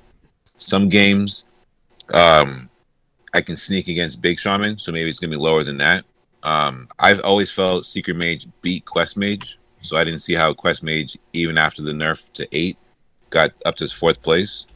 But I just feel like it should be rated way higher on this Tempo Storm list. I understand Dark Glare is, the new hotness. Everybody's playing it and loving it. But I haven't lost to it with Secret Mage. Maybe it's just my smaller sample size. I can play more, kick the numbers up, come back next week and give a bigger sample there. But it's just sad to see Secret Mage ranked at 11 in tier 2. I think it should be way higher. Question about your Secret Mage. Does it run any new cards? Nope. So the one I played, it didn't, and then I got educated by NHL fan. At the time, he was ranked 1 wild, literally, and then I think he slipped down to 4. Doesn't matter. He's up there with Memnarch, Corbett, Jack. He told me that he wants to take out 1 Nether portal to put in Lore Keeper Polkelt. So when we find Polkelt, now we can get Alaneth, and now we can draw a top in and burn and kill them out faster. Which I actually like that tech a lot. So I want to try that list out. The one on the site I saw was like a Reno spell, a Secret Mage. Tried it. It just wasn't my style. Maybe better players than me can push it higher. I just like the Secret Mage we have now. Yeah, so like the reason why I asked that is because we probably still have a lot of people that are like really focused on making use of the new cards or like making use of the new archetypes that have emerged. Mm-hmm. So like people are probably going to be a lot more skeptical of like of decks that really haven't changed at all too much. Okay, so to focus on new stuff and not, I got you. Yeah, okay. Focus on the new stuff and the flashy stuff. And like honestly, like a lot of people won't look to Secret Mage for like terms of like innovation stuff like that, because the deck really hasn't changed much in the past couple expansions. Heard you. Okay. It's funny because when we talk about Secret Mage, like or Wild in general, when we're deck building, it's almost not even like what cards are good. It's what cards have the most synergy, and Secret Mage almost suffers from like too much synergy. It's crazy. Like of all the decks that exist, it is probably, in my opinion, it is probably the most synergetic deck in the game. Like there's so many cards that fit together so well, like that, and the deck is like probably as optimized as it's going to be. I like the idea of adding Polkelt to the deck and see how it goes. Like if you can use it to guarantee you're going to pull Aluneth, I like that idea. It's worth a try. And something else to point out is that this expansion we didn't get a new Mage Secret. Like we got a Road Secret, but like we didn't get a new Mage Secret, and I don't think that's happened in a while. Yeah, I That's agree. a good point. So here's have you seen a deck tracker when you play secrets nowadays? Yeah, it's pretty. The secret bar it takes the whole screen up. Oh, that's funny. Okay, so here's my kind of hot take on this. And I was joking with Mike, like, oh yeah, I've hit Legend for the last 5 months in a row with tier 2 decks. But here's I think when it comes down to me, and I'm going to put my lawyer hat on for a second, is that you have to look at what do they mean by tier S, tier 1, tier 2, tier 3. And so when we're looking at tier 1, they say that means it's a well-optimized deck with extremely efficient and overwhelmingly powerful combos and card synergies that make losing against these decks feel helpless and unfair. Tier 2 says competitive decks that have a few slight weaknesses, for example, poor comeback mechanics or draw consistency, can still take games off top-tier decks with tech switches. And so I think that I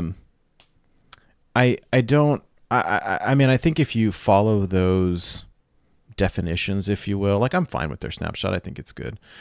What is interesting to me is for me personally, when I see all of the cards listed, I look at, okay, what do they consider tier 1? But I don't put them in order. I think like the 1, 2, 3, 4. I don't know that it necessarily means anything, except that there's 4 that made it to tier 1. Like when I see tier 2 and there's 14 decks, like I don't know that they're necessarily listed in order. Maybe they are. But yeah, and that's something that I actually wanted to point out is that just because, okay, so in the Tempo Storm meta snapshot, Reno Priest is number 1 and Cube Warlock is number 12. That doesn't mean that like you can only play Reno Priest in order to do well, and that means Cube Warlock isn't considered like you shouldn't just immediately dismiss it because it's quote unquote 12 on the tier list. Okay. Yeah, I thought they were all in order. Okay, I apologize. No. They're trying their best to order them, probably, but like and at the end of the day, it's really hard to list these in an exact order when it's like this is the best deck, this is the second best deck, and then this is the 8th best deck. Like it's really hard. Yeah, well, and I think that I agree with you, and also the frequency that this stuff changes. It's very interesting where. Like we've seen over the past week where Darkglare Warlock is like the new hotness and everybody's playing it. And I think once like the shine wears off after, a week or so, we'll be trying something different. I mean, we see the meta shift very frequently. And it also depends where you're at. Like I know the top Legend players are doing it, but like last night at D5, like we played for 2-3 hours last night, a couple hours, I don't know. And I saw the deck 0 times. And so it just, it just depends. I don't know. The other thing I think that is important is that at the end of the day, these are just opinions. Like these are human beings with opinions. And they're very smart, remarkably talented players with opinions. So I give them a lot of, credibility, but at the end of the day, like, it doesn't mean that anybody's infallible, right? So, yeah. But I think it's an interesting discussion for sure. And I don't always like playing the tier 1 decks. I think that, at least for me personally, I want to collect all my 1K portraits, and so My my favorite classes, like I love Warlock, I love Mage, I love Paladin. Paladin was my first 1K class, and I barely play them now because I've already got the 1K portrait, and I'm trying to jam out the decks that I don't play as much. Shaman, Warrior, Rogue are my last 3. And so that's what I've been playing the last 3 months. Lots of Kingsbane, lots of big Shaman, lots of Recruit Warrior, lots of Pirate Warrior, just to try to jam out those wins. And so getting these, like, I still want to know, what do you guys consider the best Warrior decks, or whatever. So it's super cool. I want to know what the best Druid deck is, because I told you guys, my Druid is brutal. Like, I think I'm still sitting at, like, after playing this game for 5+ years, I don't even think I've broken 200 wins with Druid. What? Yeah. There's been so many. Wow. Yo. Okay. I got you. I posted a list in the Discord earlier today. It's a new token Druid deck. Oh, the aggro Druid from the Chinese server? Yeah, you will win. You will I win. got that code right here. You will win or you will lose by turn 5. It's quick games. I will tell you that. At least it's quick games. If you need those wins, Let's do it. It's so like the class does not speak to me. I've only those wins that I do have were Jade Druid when it was standard, and that's it. You're an aggro player at heart, right? Yeah. Yeah. Try This is Aggro Druid should speak to you in volumes. This is the deck for you. Sounds good. We'll be jamming that then. All right. Giverling is OP. So I was talking to last month for a little while. And sorry, shout out to Ari Marn. Yes, Taunt Druid as well. I do have Taunt Druid wins. With the Hydronox. That is true. Ari Marn. Yes. That's a super fun deck. Duin just started streaming recently over the last couple weeks or so, and he posted a list last night. I know he plays Hunter 99% of the time, but he posted a Hadronox Hydralisk Druid, and Hydralisk Druid. It looks super fun. So,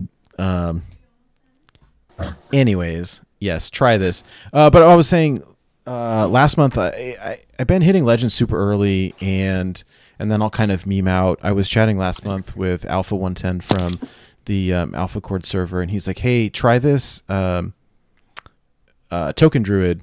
And I was like, He's like, no. It's really fast. It's surprisingly good. Just try it. And I went like 8-0 with it in the Legend ladder. It was just people I'll tell you, the beautiful thing about it, like an aggro Druid or a taunt Druid, is that everybody, and you guys correct me if I'm wrong, but in my experience, everybody mulligans wrong for it because they think they think you're playing Jade, they think you're playing Malygos, they think you're playing, Kel'Thas Druid or some kind of combo Druid. And so they're not looking for early removal, and you can swarm them so fast and so hard when they mulligan wrong. It's awesome. It's beautiful. I think you will like it. Cool. And you know what? If you lose, like you can concede by turn 5 and just start. Give me that list and start the next one. Yeah, it runs in big in. So getting a 5/5 patches is always fun. So. Anyways, I think that is all we have for kind of news and meta discussion. For those of you watching, for those of you listening, in the show notes, we will post these tier lists. They are on our Discord as well. So I recommend you check these out. Like we were saying, we've got friends, particularly with Tempo Storm, but also Alpha Cord and Slizzle, and they put a lot of time into these meta lists, and it's good stuff. They helped me out immensely when I was trying to learn how to play Big Shaman, just with the matchups and what cards you keep and what you get rid of and some of this stuff. And I recommend them. We'll post the lists. But anyways, moving on to our kind of deck of the week segment, we've got a spicy one for you. In true combo fashion, Clark has brought us his version of Turtle Mage, except it's like got an extra win con of like, so over the past 2 weeks, I've watched Keith Numbers play a lot. I've watched Concerned Mom play a lot, and they've been playing Turtle Mage. I know the deck was kind of like the new thing to make people rage in Standard, and it's super annoying to play against because you just, I mean, it's kind of stall your opponent out and annoy them to death. And and then we see some of our top players over here bring the deck into Wild and goof around with it real quick and see, okay, well, I understand what the main combo is, but how can I break this in Wild? And what I really like about your list is that there's like an alternate win con of Mogu Cultist, which I was able to pull off yesterday, or was it last night? And it was hilarious and it's awesome. And talk about the animation, it's super duper cool. And so here's the list. We have some folks watching live. We have some folks watching on YouTube. We have some folks listening to the audio podcast version. So I'm going to read the list real quick, and then we can chat about it. There's 2 copies of Mogu Cultist, 1 copy of Raid the Sky Temple, 1 copy of Sphere of Sapience, 2 Doomsayers, 2 Licensed Adventurers, 2 Questing Explorers, 2 copies of Frost Nova, 2 copies of Frozen Shadow Weaver, a Gluttonous Ooze, 2 Ice Blocks, 2 Escaped Mana Sabers, Lore Keeper Polkelt, 2 Potions of Illusion, 2 Witchwood Pipers, an Antique Healbot, 1 Dragon Maw Scorcher, Lotheb, Ziliax, and 2 copies of Tortillion Pilgrim. So this deck is nutty. Number 1, it is absolutely crazy. So like, if you want to annoy your opponent to death, correct me if I'm wrong. I am hardly the expert, but I've been watching a lot of this over the past couple weeks. Essentially, what you end up doing is praying that you keep the potion. What is it called? I just lost it. Potion of Illusion in your deck. You play a Tortillion Pilgrim, get a 1/1 copy, and then you're able to kind of spam these. And you can keep freezing their board over and over and over with Frost Nova. You can play Ice Block over and over and over, and you can fatigue them. You can annoy them to death. And then you can also create a whole mess of 1/1 copies. And essentially, that was the win con that I saw in this deck, was like, it is super easy to fill up. Even if you got 2 or 3 or 1 Mogu Cultist, like, you can get a bunch of 1/1 copies of them in your hand. And for those of you, like, probably nobody has ever played this card, right? What it says is, if you've got 7 copies of this on board, then at the end of the turn, it turns into King Daddy Mogu, whatever his name is, that does Raw. Sorry, what is it? Highkeeper Ra. Highkeeper Ra. King Daddy Mogu. And what Highkeeper Ra does is, at the end of the turn, it does 20 damage to your opponent and all of their stuff, right? So all enemies. All enemies. And then this card, keep going, sorry. Yeah, I was going to say, so you get this guy on board, and then you create more 1/1 copies of him. And so you can do easily, it's an OTK 40 damage or more. You can do some absolutely crazy things with this. I mean, let me just give the mic over to Clark, and you can talk about this deck. I'm not the expert, but I totally geeked out playing it because it is so fun and so funny. Hey, real quick, so this combination is the real Exodia, right? When you think about it, that's one way. Yeah, 7 pieces. But essentially, how I'll break down this deck is that there's a few packages that I've included in this deck in order to try and make it as consistent as possible. Because pretty much, like, you could fit in a whole bunch of battle cries in order to change the win con of this deck, but this deck just goes all in on the Mogu Cultist out and just trying to make as many Highkeeper Raws as possible.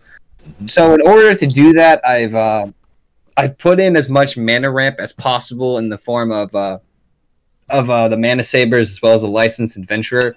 And I really want to highlight the quest package because this is what I'm pretty sure people were trying this in Standard, and I'm not sure if Eddie one of the GMs decided on one of those lists, but like this deck made it to GM, not this particular deck with Mogu, but the archetype in general.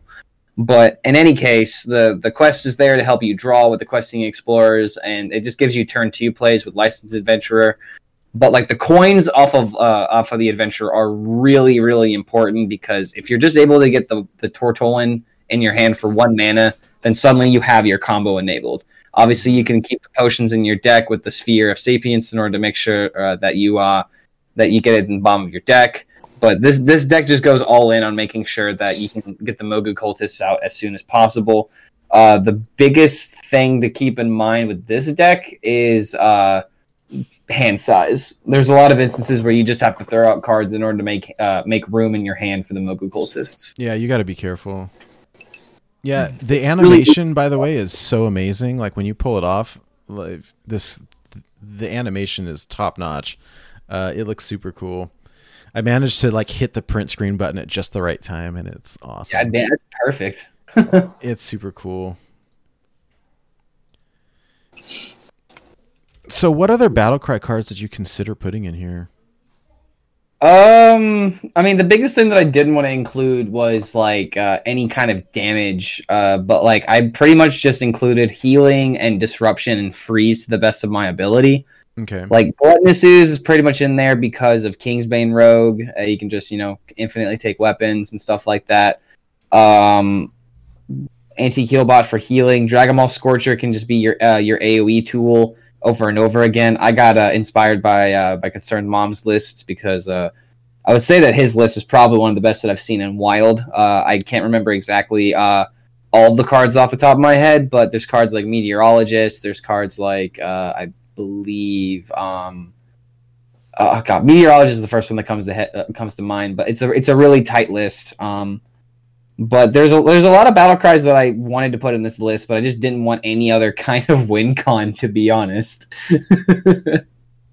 Yeah. No, I mean, it works well. I think that you've got between stall, like freeze, and draw.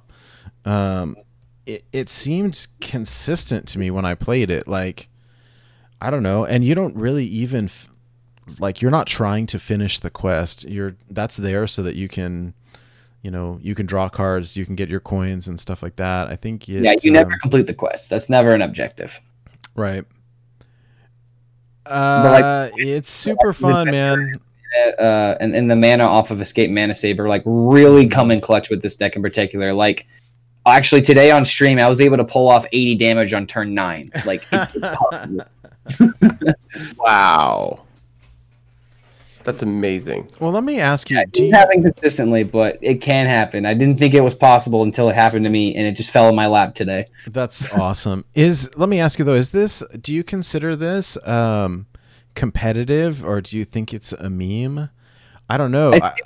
The archetype is for sure competitive. This particular deck is definitely a meme, though. I think that the power level of Turtle Mage is it's one of those decks to where if you play it perfectly, it almost feels impossible to lose, depending on the matchups, of course, and if you hit your potions or not. Mm-hmm. But if you hit your spheres and you put those potions in the bottom of your deck and you have all the time in the world to get the combo, it feels really hard to lose.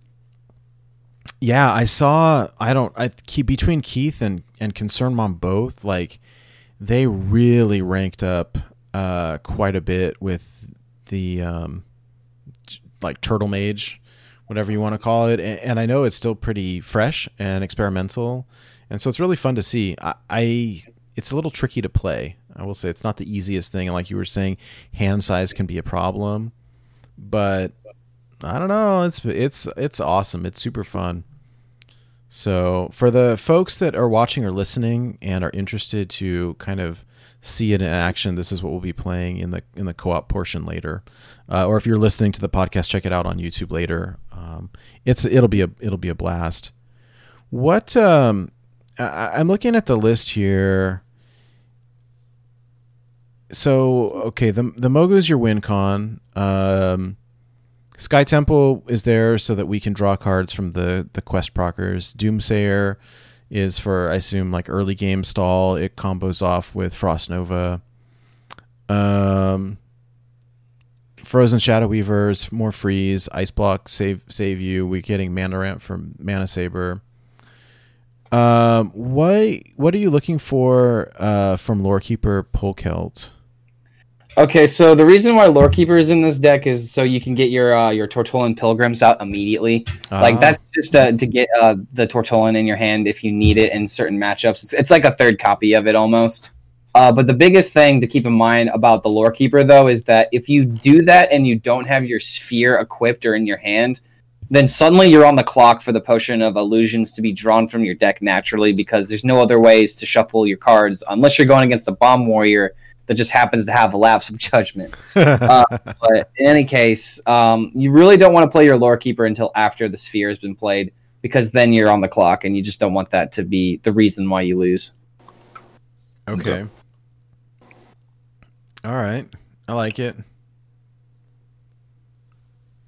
It was very commonly used in Standard, and that's where I got the inspiration from like mixing the people that I saw experimenting this in Standard and in Wild. But again, I just really wanted to highlight the Mogu Cultist because there really isn't a lot of ways to utilize this card aside from like Rogue. So like I'm glad that it has a home in Mage now. I really like it. When I was looking at this, the thing that it reminded me the most of was Starliner Druid. Did you ever play that? It feels similar to that to me. I didn't play Starliner Druid, but I did see the gameplay when it was a problem. I was part of the problem. But it was fun, right? It was fun. It made the card useful, and it was never meta, and it never has been meta since. It was fun for me. I don't think it was fun for people that we played against, right? But I blame that one on Danny Donuts. But yeah. So what are you looking for in the mulligan? Okay, so you always get the quest. Pretty much, depending on the matchups, you always keep the Adventurer and the Explorer because they're quest cards. If you're fighting a Rogue, you can keep Gluttonous Stews. If you're fighting aggro, keep Doomsayer. If you're fighting a weapon class, you can probably keep the Frozen Shadow Weavers as well. But usually, you just want to keep the draw and the quest cards, the Adventurer and the Explorer. Yeah. And recently, I've been keeping Escape Manascaper just because like I really like cheating mana in particular matchups. I don't think it's the greatest idea to keep it, but I've been keeping it in my mulligans and it does pretty well. Okay. Pretty much just all proactive cards is what you want. You don't want to keep anything reactive because you're trying to be as proactive as possible until you're put into the position where you have to play defensively. Okay. No, I like that. I like that. All right. Yeah, this is fun. I mean, what is I guess we've seen this like Dark Glare be kind of the new hotness. How does it favor up against that? I mean, it doesn't really do that well. They have to have an extremely slow game. It's only because they have the explosive turns possible by like turn 3, turn 4. So if you don't have Doomsayers to throw down on empty board to kind of discourage them from playing all of their cards, you don't really have any burst to deal with them after they've done the pain combo. So until you get your Tortolans out, you really are unfavored against decks that aim to kill you by like turn 5, turn 6. Okay. Destroys control though. It destroys control. Oh yeah. Yeah. Well, and I think the funny thing with between Pilgrim and the potion, like you can pop off a whole mess of cultists and Raws. Like they could have a bazillion armor and you can still tank them really hard. So yeah, and something else about the Mogus is that like you can throw 4 Mogus on the field, then throw the Tortolan to get them back into your hand. Mm-hmm. And if your opponent doesn't deal with the Mogus in hand, suddenly it's really easy to get those high damage raw combos. Yeah. It really puts the responsibility of your opponent to clear every board that you present. What do you guys think about this? Yeah, to seeing this in action. To be honest, it's going to be a lot of fun. I've seen clips and a few people trying it. But no, I'm really looking forward to this, and I want to learn. I'm excited too. I've played my fair share, surprisingly, of raw decks. My favorite was Priest. Okay. But how did you do Priest? So I stole it. You guys familiar with Mark? I'm forgetting his last name. He does a lot of. Say it again. Mark's KZ. Yes, I got it from his YouTube. Literally copy pasted. Dual Cat showed me one day, and I was like, "There's no way this is possible," and then he made it happen.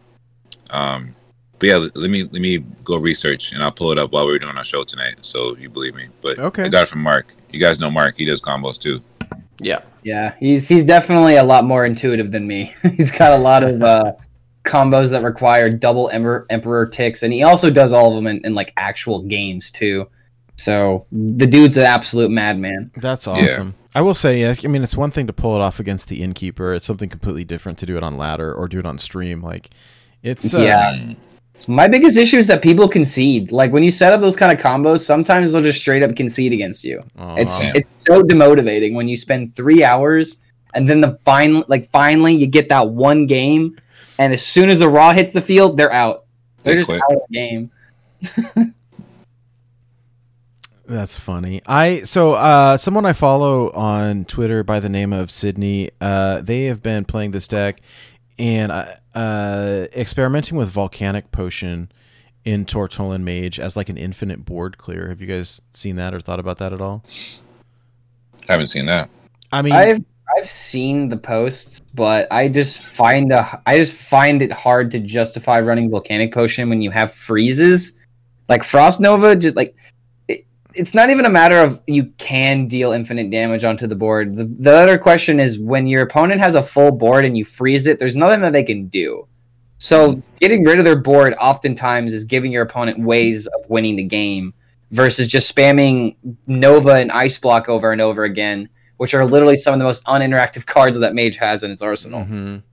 Well, yeah, I mean, it's so frustrating. I mean, if you guys remember, you take the time machine back 3 or 4 years when people were playing Freeze Mage, and it's like, okay, Frost Nova, Double Blizzard, and it's like, come on, I can't play anything. And when you've got your board frozen, like it prevents you from even playing cards because you've got no room left. So sometimes, like, you don't really want to clear the board. You just infuriate them to death. It's great. I mean, there's pros and cons, like you said, but like watching these turtle decks in actions, like it just makes people tilt so hard. So yeah, not as tilted though as the mage player that gets flicked. that's that's hilarious. World. Oh my god. Yeah. Good stuff. So let me ask, is there anything else about this deck that people need to know as far as, like, if they want to play it, what would you say is something important to know that may not be intuitive by looking at the list? This particular list or the archetype in general? Well, I don't know, maybe both. Or, just, I guess, how do you combo off? Or what, how much mana do you want to have, or what is the right order of things to play, that type of thing. Okay, so like general tips, I guess. So the biggest thing that I would say, especially when it comes to actually firing off the Tortollan combos, is that you never want to, you really just want to be able to get the 1 mana Tortollan in hand. Mm-hmm. And depending on the situation, there are times to where you can only play Tortollan when you have 10 mana, so that way you can play Tortollan into the potion, get 1 Tortollan into your hand, play a 1 mana Tortollan to get 2 more into your hand, and then you have an extra one, so you can play out 1 more additional one to either freeze the board or give yourself an ice block. That's only when you're doing really far behind and you need to play as defensively as possible.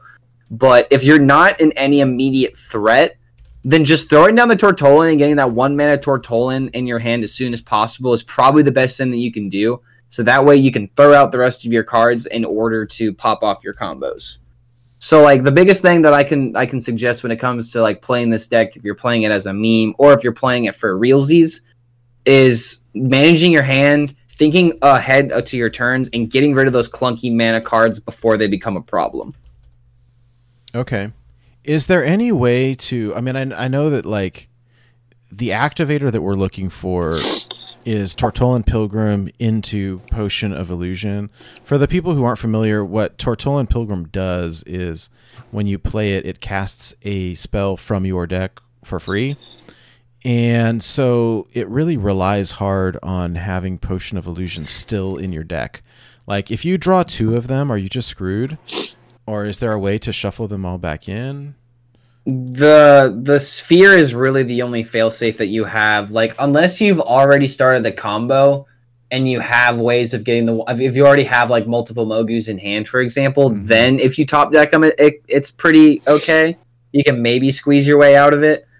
But if it's like, turn 4 and you just got both potions in your top whatever cards, you've lost.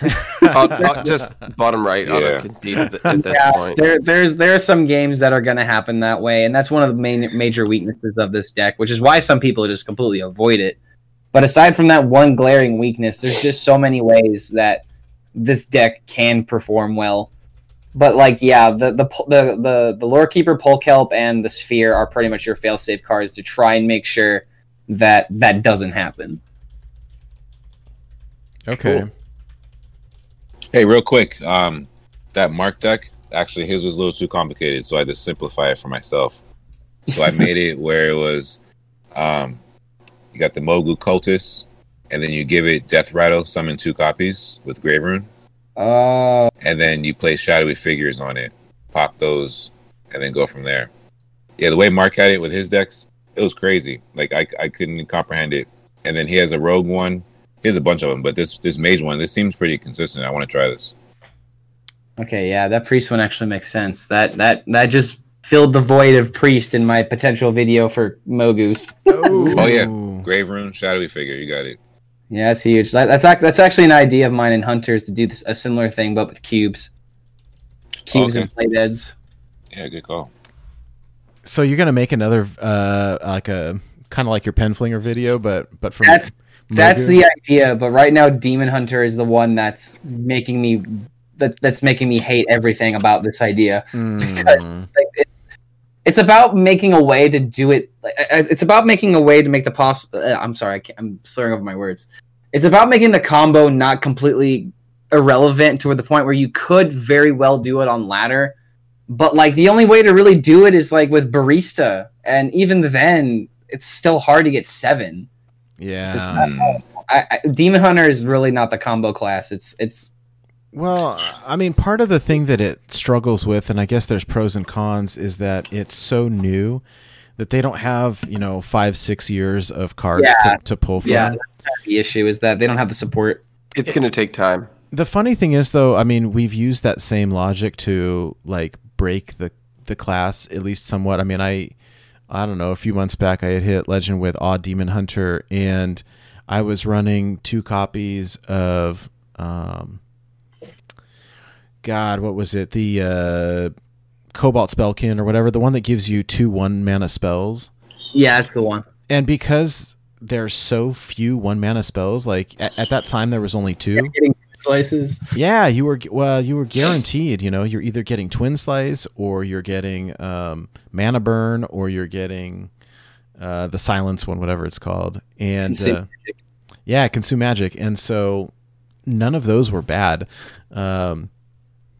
So you can use it to your advantage a little bit, but anyways, I don't know. I'll rack my brain and see if we can come up with a combo. Maybe you can use Glide somehow.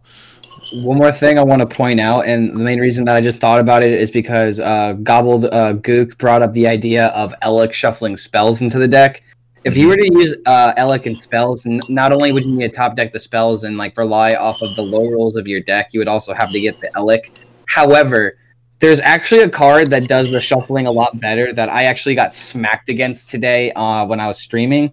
And that's, I think it's a Mirage Caller. It's the 4-mana 3/10 taunt, where at the end of your turn, it goes back into the deck. So that's one way that you can actually undo the Lorekeeper shuffle. Oh, interesting. Okay. if you draw that on turn, like it's because it's also a 4-drop. So if you can draw that before the potions are drawn, then suddenly you can make it to where the potions aren't the 4-drops that are going to be drawn next. And that was like the most Omega Brain tech I've ever seen today. Wow. But if you want to shuffle cards into the deck, you can use Mirage Caller. I think that's the name. It's neutral 4-mana 3/10. Okay.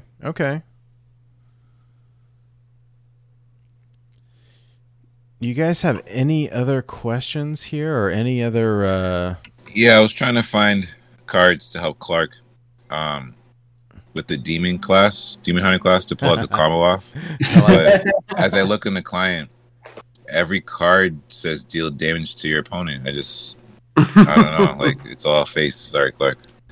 No, it's all right. Like I feel like I have to go for like some kind of like brand combo with like with Barista or something like that. It like Silthuar was how I did it with Penflinger because it gives you 3 copies automatically, so it gives you the 5 you need to do the combo. But like, I guess it's use Silthuar and use Barista. Like that seems to be the only option. I like Barista. I got a golden Barista, and I've been like waiting to do something with it. So that would be cool. You got golden everything. I know. Can I tell a little secret? Go for it. We were talking about how I don't have very many druid wins, and so you guys all linked me a list for an aggro druid, and so I popped it into the client while we were talking here, and it turned out I had most of the deck golden already. So I just crafted the rest of it golden. There it is. Except for Embiggen. A golden druid, but it has a golden coin already. No, I didn't craft the golden Embiggen yet. Yeah, I know. Funny, right? I actually looked. The actual number, when I said I don't think I broke in 200, it's actually 150 on the dot. I just looked. It's 150. Wow, who's flexing now? Yeah, and I got to flex at him with my full gold deck, 150 druid wins. Take that. Oh my god. And Druid was just usually the go-to class if you wanted to win. You must have really not liked Druid. I really didn't like Druid. I thought the hero power was boring. I don't know. It wasn't something that I liked, and I've just never played the class. And then now I'm gonna play it a lot because, I mean, it's shiny. So there you go. Yeah, it was my 4th golden hero. I think my 4th. Yeah, 4th. Right, because it was Uther, Garrosh, Gul'dan, then Malfurion. That's the order. Dude, you guys have been playing a long time, right? You guys remember the old Savage Roar? What was it called? It was 14 damage, right? Force of Nature Savage Roar? Oh, the Force Roar? Yeah. Crazy. I remember being killed by it. Dude, Force of Nature was literally my first golden card, so I spammed the hell out of that combo back in the day. That was like... Yeah. That was one combo I'd do against my friends at the lunch table all the time. Like they never played meta decks, and I would just play Druid and stomp them. Yeah, those were the days, man. Those are the days with when Azure Drake only cost 4, right? Blizzard got sick of everyone putting it in every single deck. Back then, I didn't understand the meta. I'd never played a card game before. And when I picked up Hearthstone, I didn't know anything about decks, like, whatsoever. So they gave me, like, I think I looked it up on Hearthstone, like just a standard mage deck or something like that. And all I was doing was playing a mage that had, like, Sorceress Apprentices in it and water elementals and fireballs and frostbolts. And, like, it was just like a standard mid-range tempo-y mage that I played for easily a year. Like, not even understanding that there was an actual metagame happening. Just getting stomped by people. He's playing the deck that they give you with at the beginning for a year. For like a year. And then at some point, like even probably over a year, because then they released Old Gods and they gave everybody Cthulhu, and then so I just took out some cards and then threw in all the Cthulhu cards, and I played that for like another year. You know, Cthulhu. Of all the Cthulhu stuff, Cthulhu Druid was not bad. I played a lot of Cthulhu Warrior back in the day. Whoa! Wow, bring it back. Yeah, no, I didn't understand. Mage. We should do a little tournament with like Cthulhu decks, or you bring 4 decks, one with each Old God or something like that. That'd be cool. That'd be dope, actually. Oh, I'm all on that. We could let's plan something. I brought that to THL. Everyone's going to be playing some kind of Resurrect deck with N'Zoth. Everyone's going to be playing Yogg Druid, and then everyone's going to be playing some kind of Cthulhu Druid, probably. No, it has to be Yogg Shaman. Or what else we do? Well, we got Yashraj, right? So some sort of big something. Big something. Yeah, big shaman or big priest. Yeah. We could play some Casino Mage with Yogg. That'd be fun. Oh, that's actually one that I did do. I picked up a Mech Mage list back in the day. I was playing a whole bunch of Mech Mage. That's, I think, the only thing that was kind of meta. But then when Yogg came out, I just put that in there because you had all the extra parts that you would get. Yeah. And so like it was like a last ditch. Like, okay, I've definitely lost this match. Here's Yogg, and it would do stuff sometimes during the game. I don't know if anybody else did that. I just did it because I had a shiny new card. Actually played against Blister Guy with that deck, I remember. And he was like, I was not expecting the Yogg. They never do. Never. Yeah, Frog Saran. I still lost, though. He's a good player. He is a good player. Oh my god. All right. Well, hey, we are about at the 2-hour mark, and I think we're about ready to kind of wrap up the main part of the show and go into our co-op piece. So if we can sort of sign off here, where can people find you? Let me start with Clark. Hey, where can people give us a little bit of, I guess, where can people watch you stream? Where can they watch your YouTube content? Where can they listen to your band play? So I mean, Twitch and YouTube is just Clark Hellscream. I try to stream on Twitch as frequently as possible. 5 days is usually what I try to go for, but I usually shoot for 7 if at all possible. But no one can do that consistently depending on their situations. But yeah, I stream on Twitch. I've been posting videos somewhat regularly on YouTube recently. Just recently hit about 150 subscribers, so I have the channel name of Clark Hellscream, so you guys can find it that way. My band, The Indigos, we're on Spotify. We're also on Facebook, Twitter, all of those social medias, Instagram. But yeah, we mostly post stuff on Twitter. Nice, right nice. On. Okay, yeah, okay, very cool. Hydralisk, where can people find you? You can find me at Hydralisk_HS on Twitch and Twitter, and as well as here at Born to Be Wild HS on Twitch every Friday at 6 p.m. Pacific time. Beauty. Mike Lowe, where can people find you? Yeah, you guys can find me Monday through Thursday morning on Twitch at Mike Lowe TV.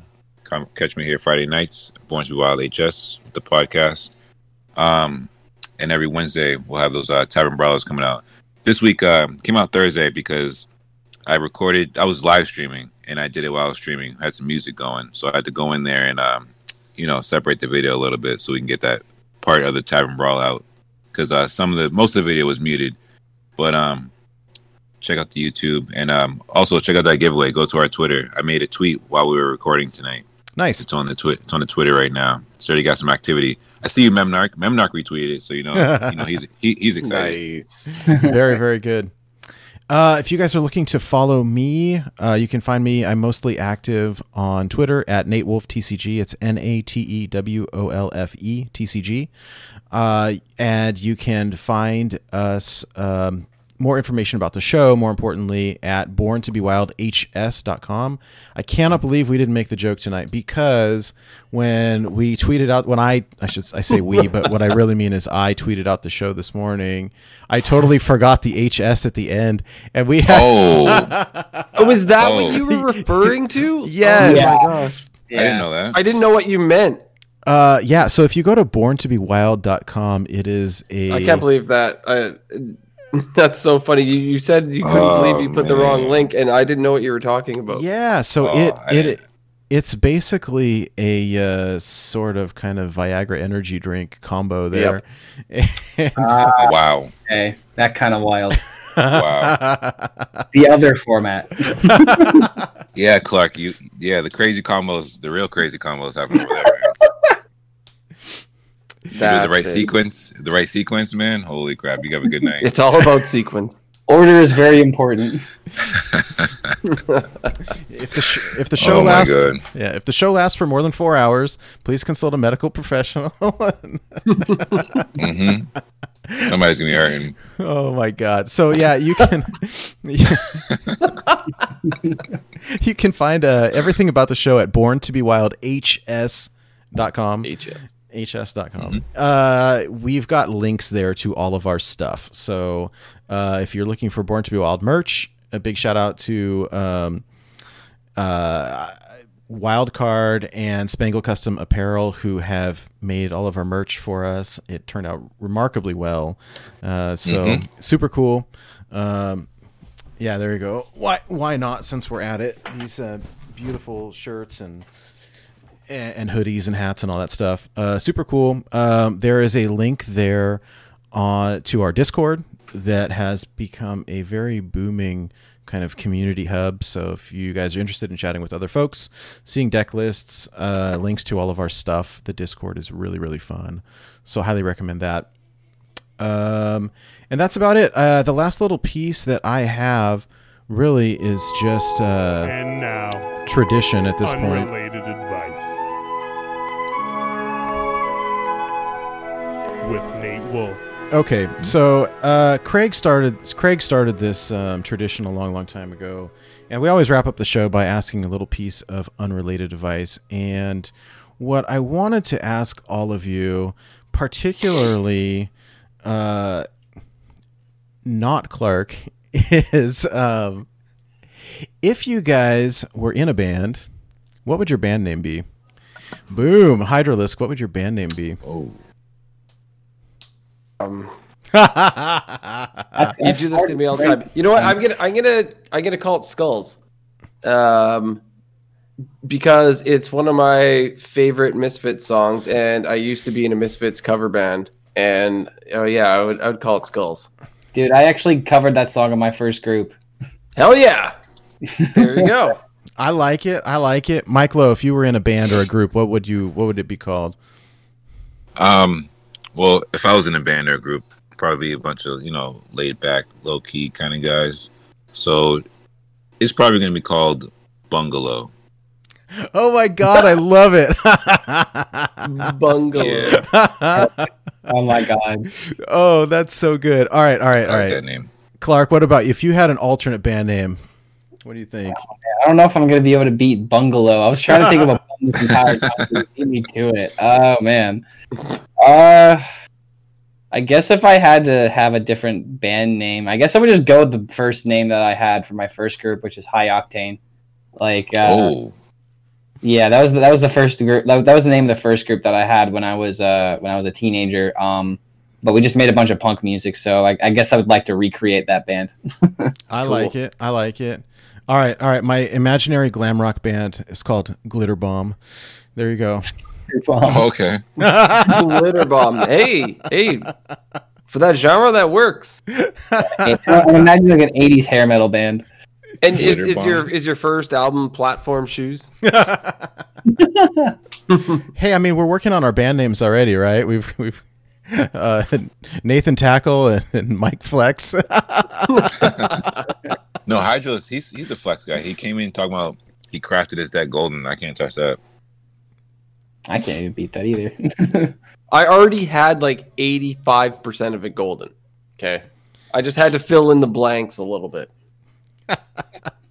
Wiser words were never spoken, and you heard that on Born to be Wild.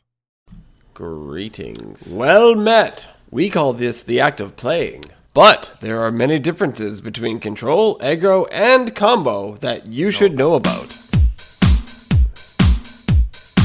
Oh yeah.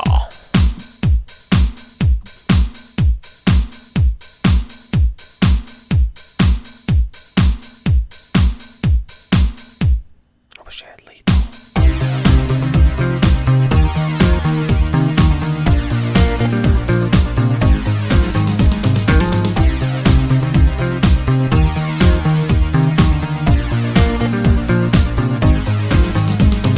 Cards, baby, that's what this is about. So put your cards on the board, and I'll bet you'll draw more. Yes, it's early, play 'em early, let's hope he'll give up.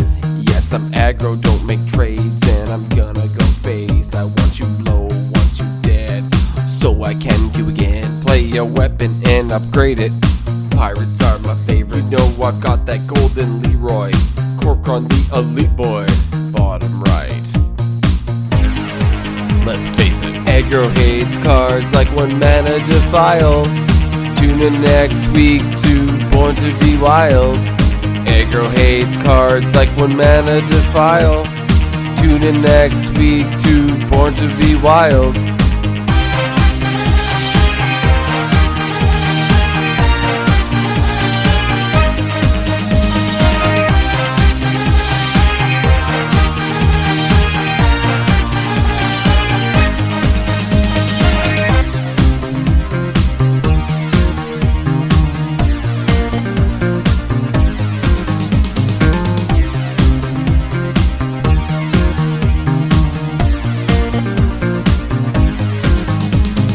Games, the kind where you play stuff and then I kill it. Like when I'm playing as a priest and mean it. You play nice cards and I steal them, that's control. Let me be a troll, I wanna play slow, make you miserable. And I got the notion that my potion of explosion makes you rage and uninstall. I can play some combo, it is really strong though. You can be at full health and your portrait explodes. You thought you were living safely, turns out I'm the GOAT.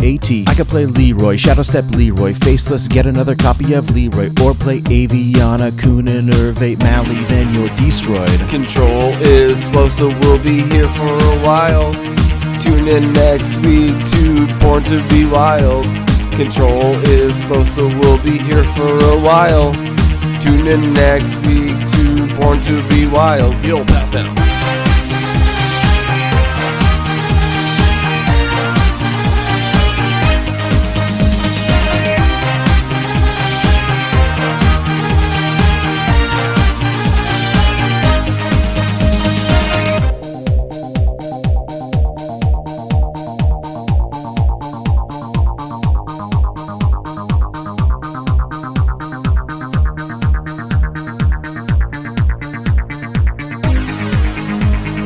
Combo is flashy, so I'll kill you in style. Tune in next week to Born to be Wild.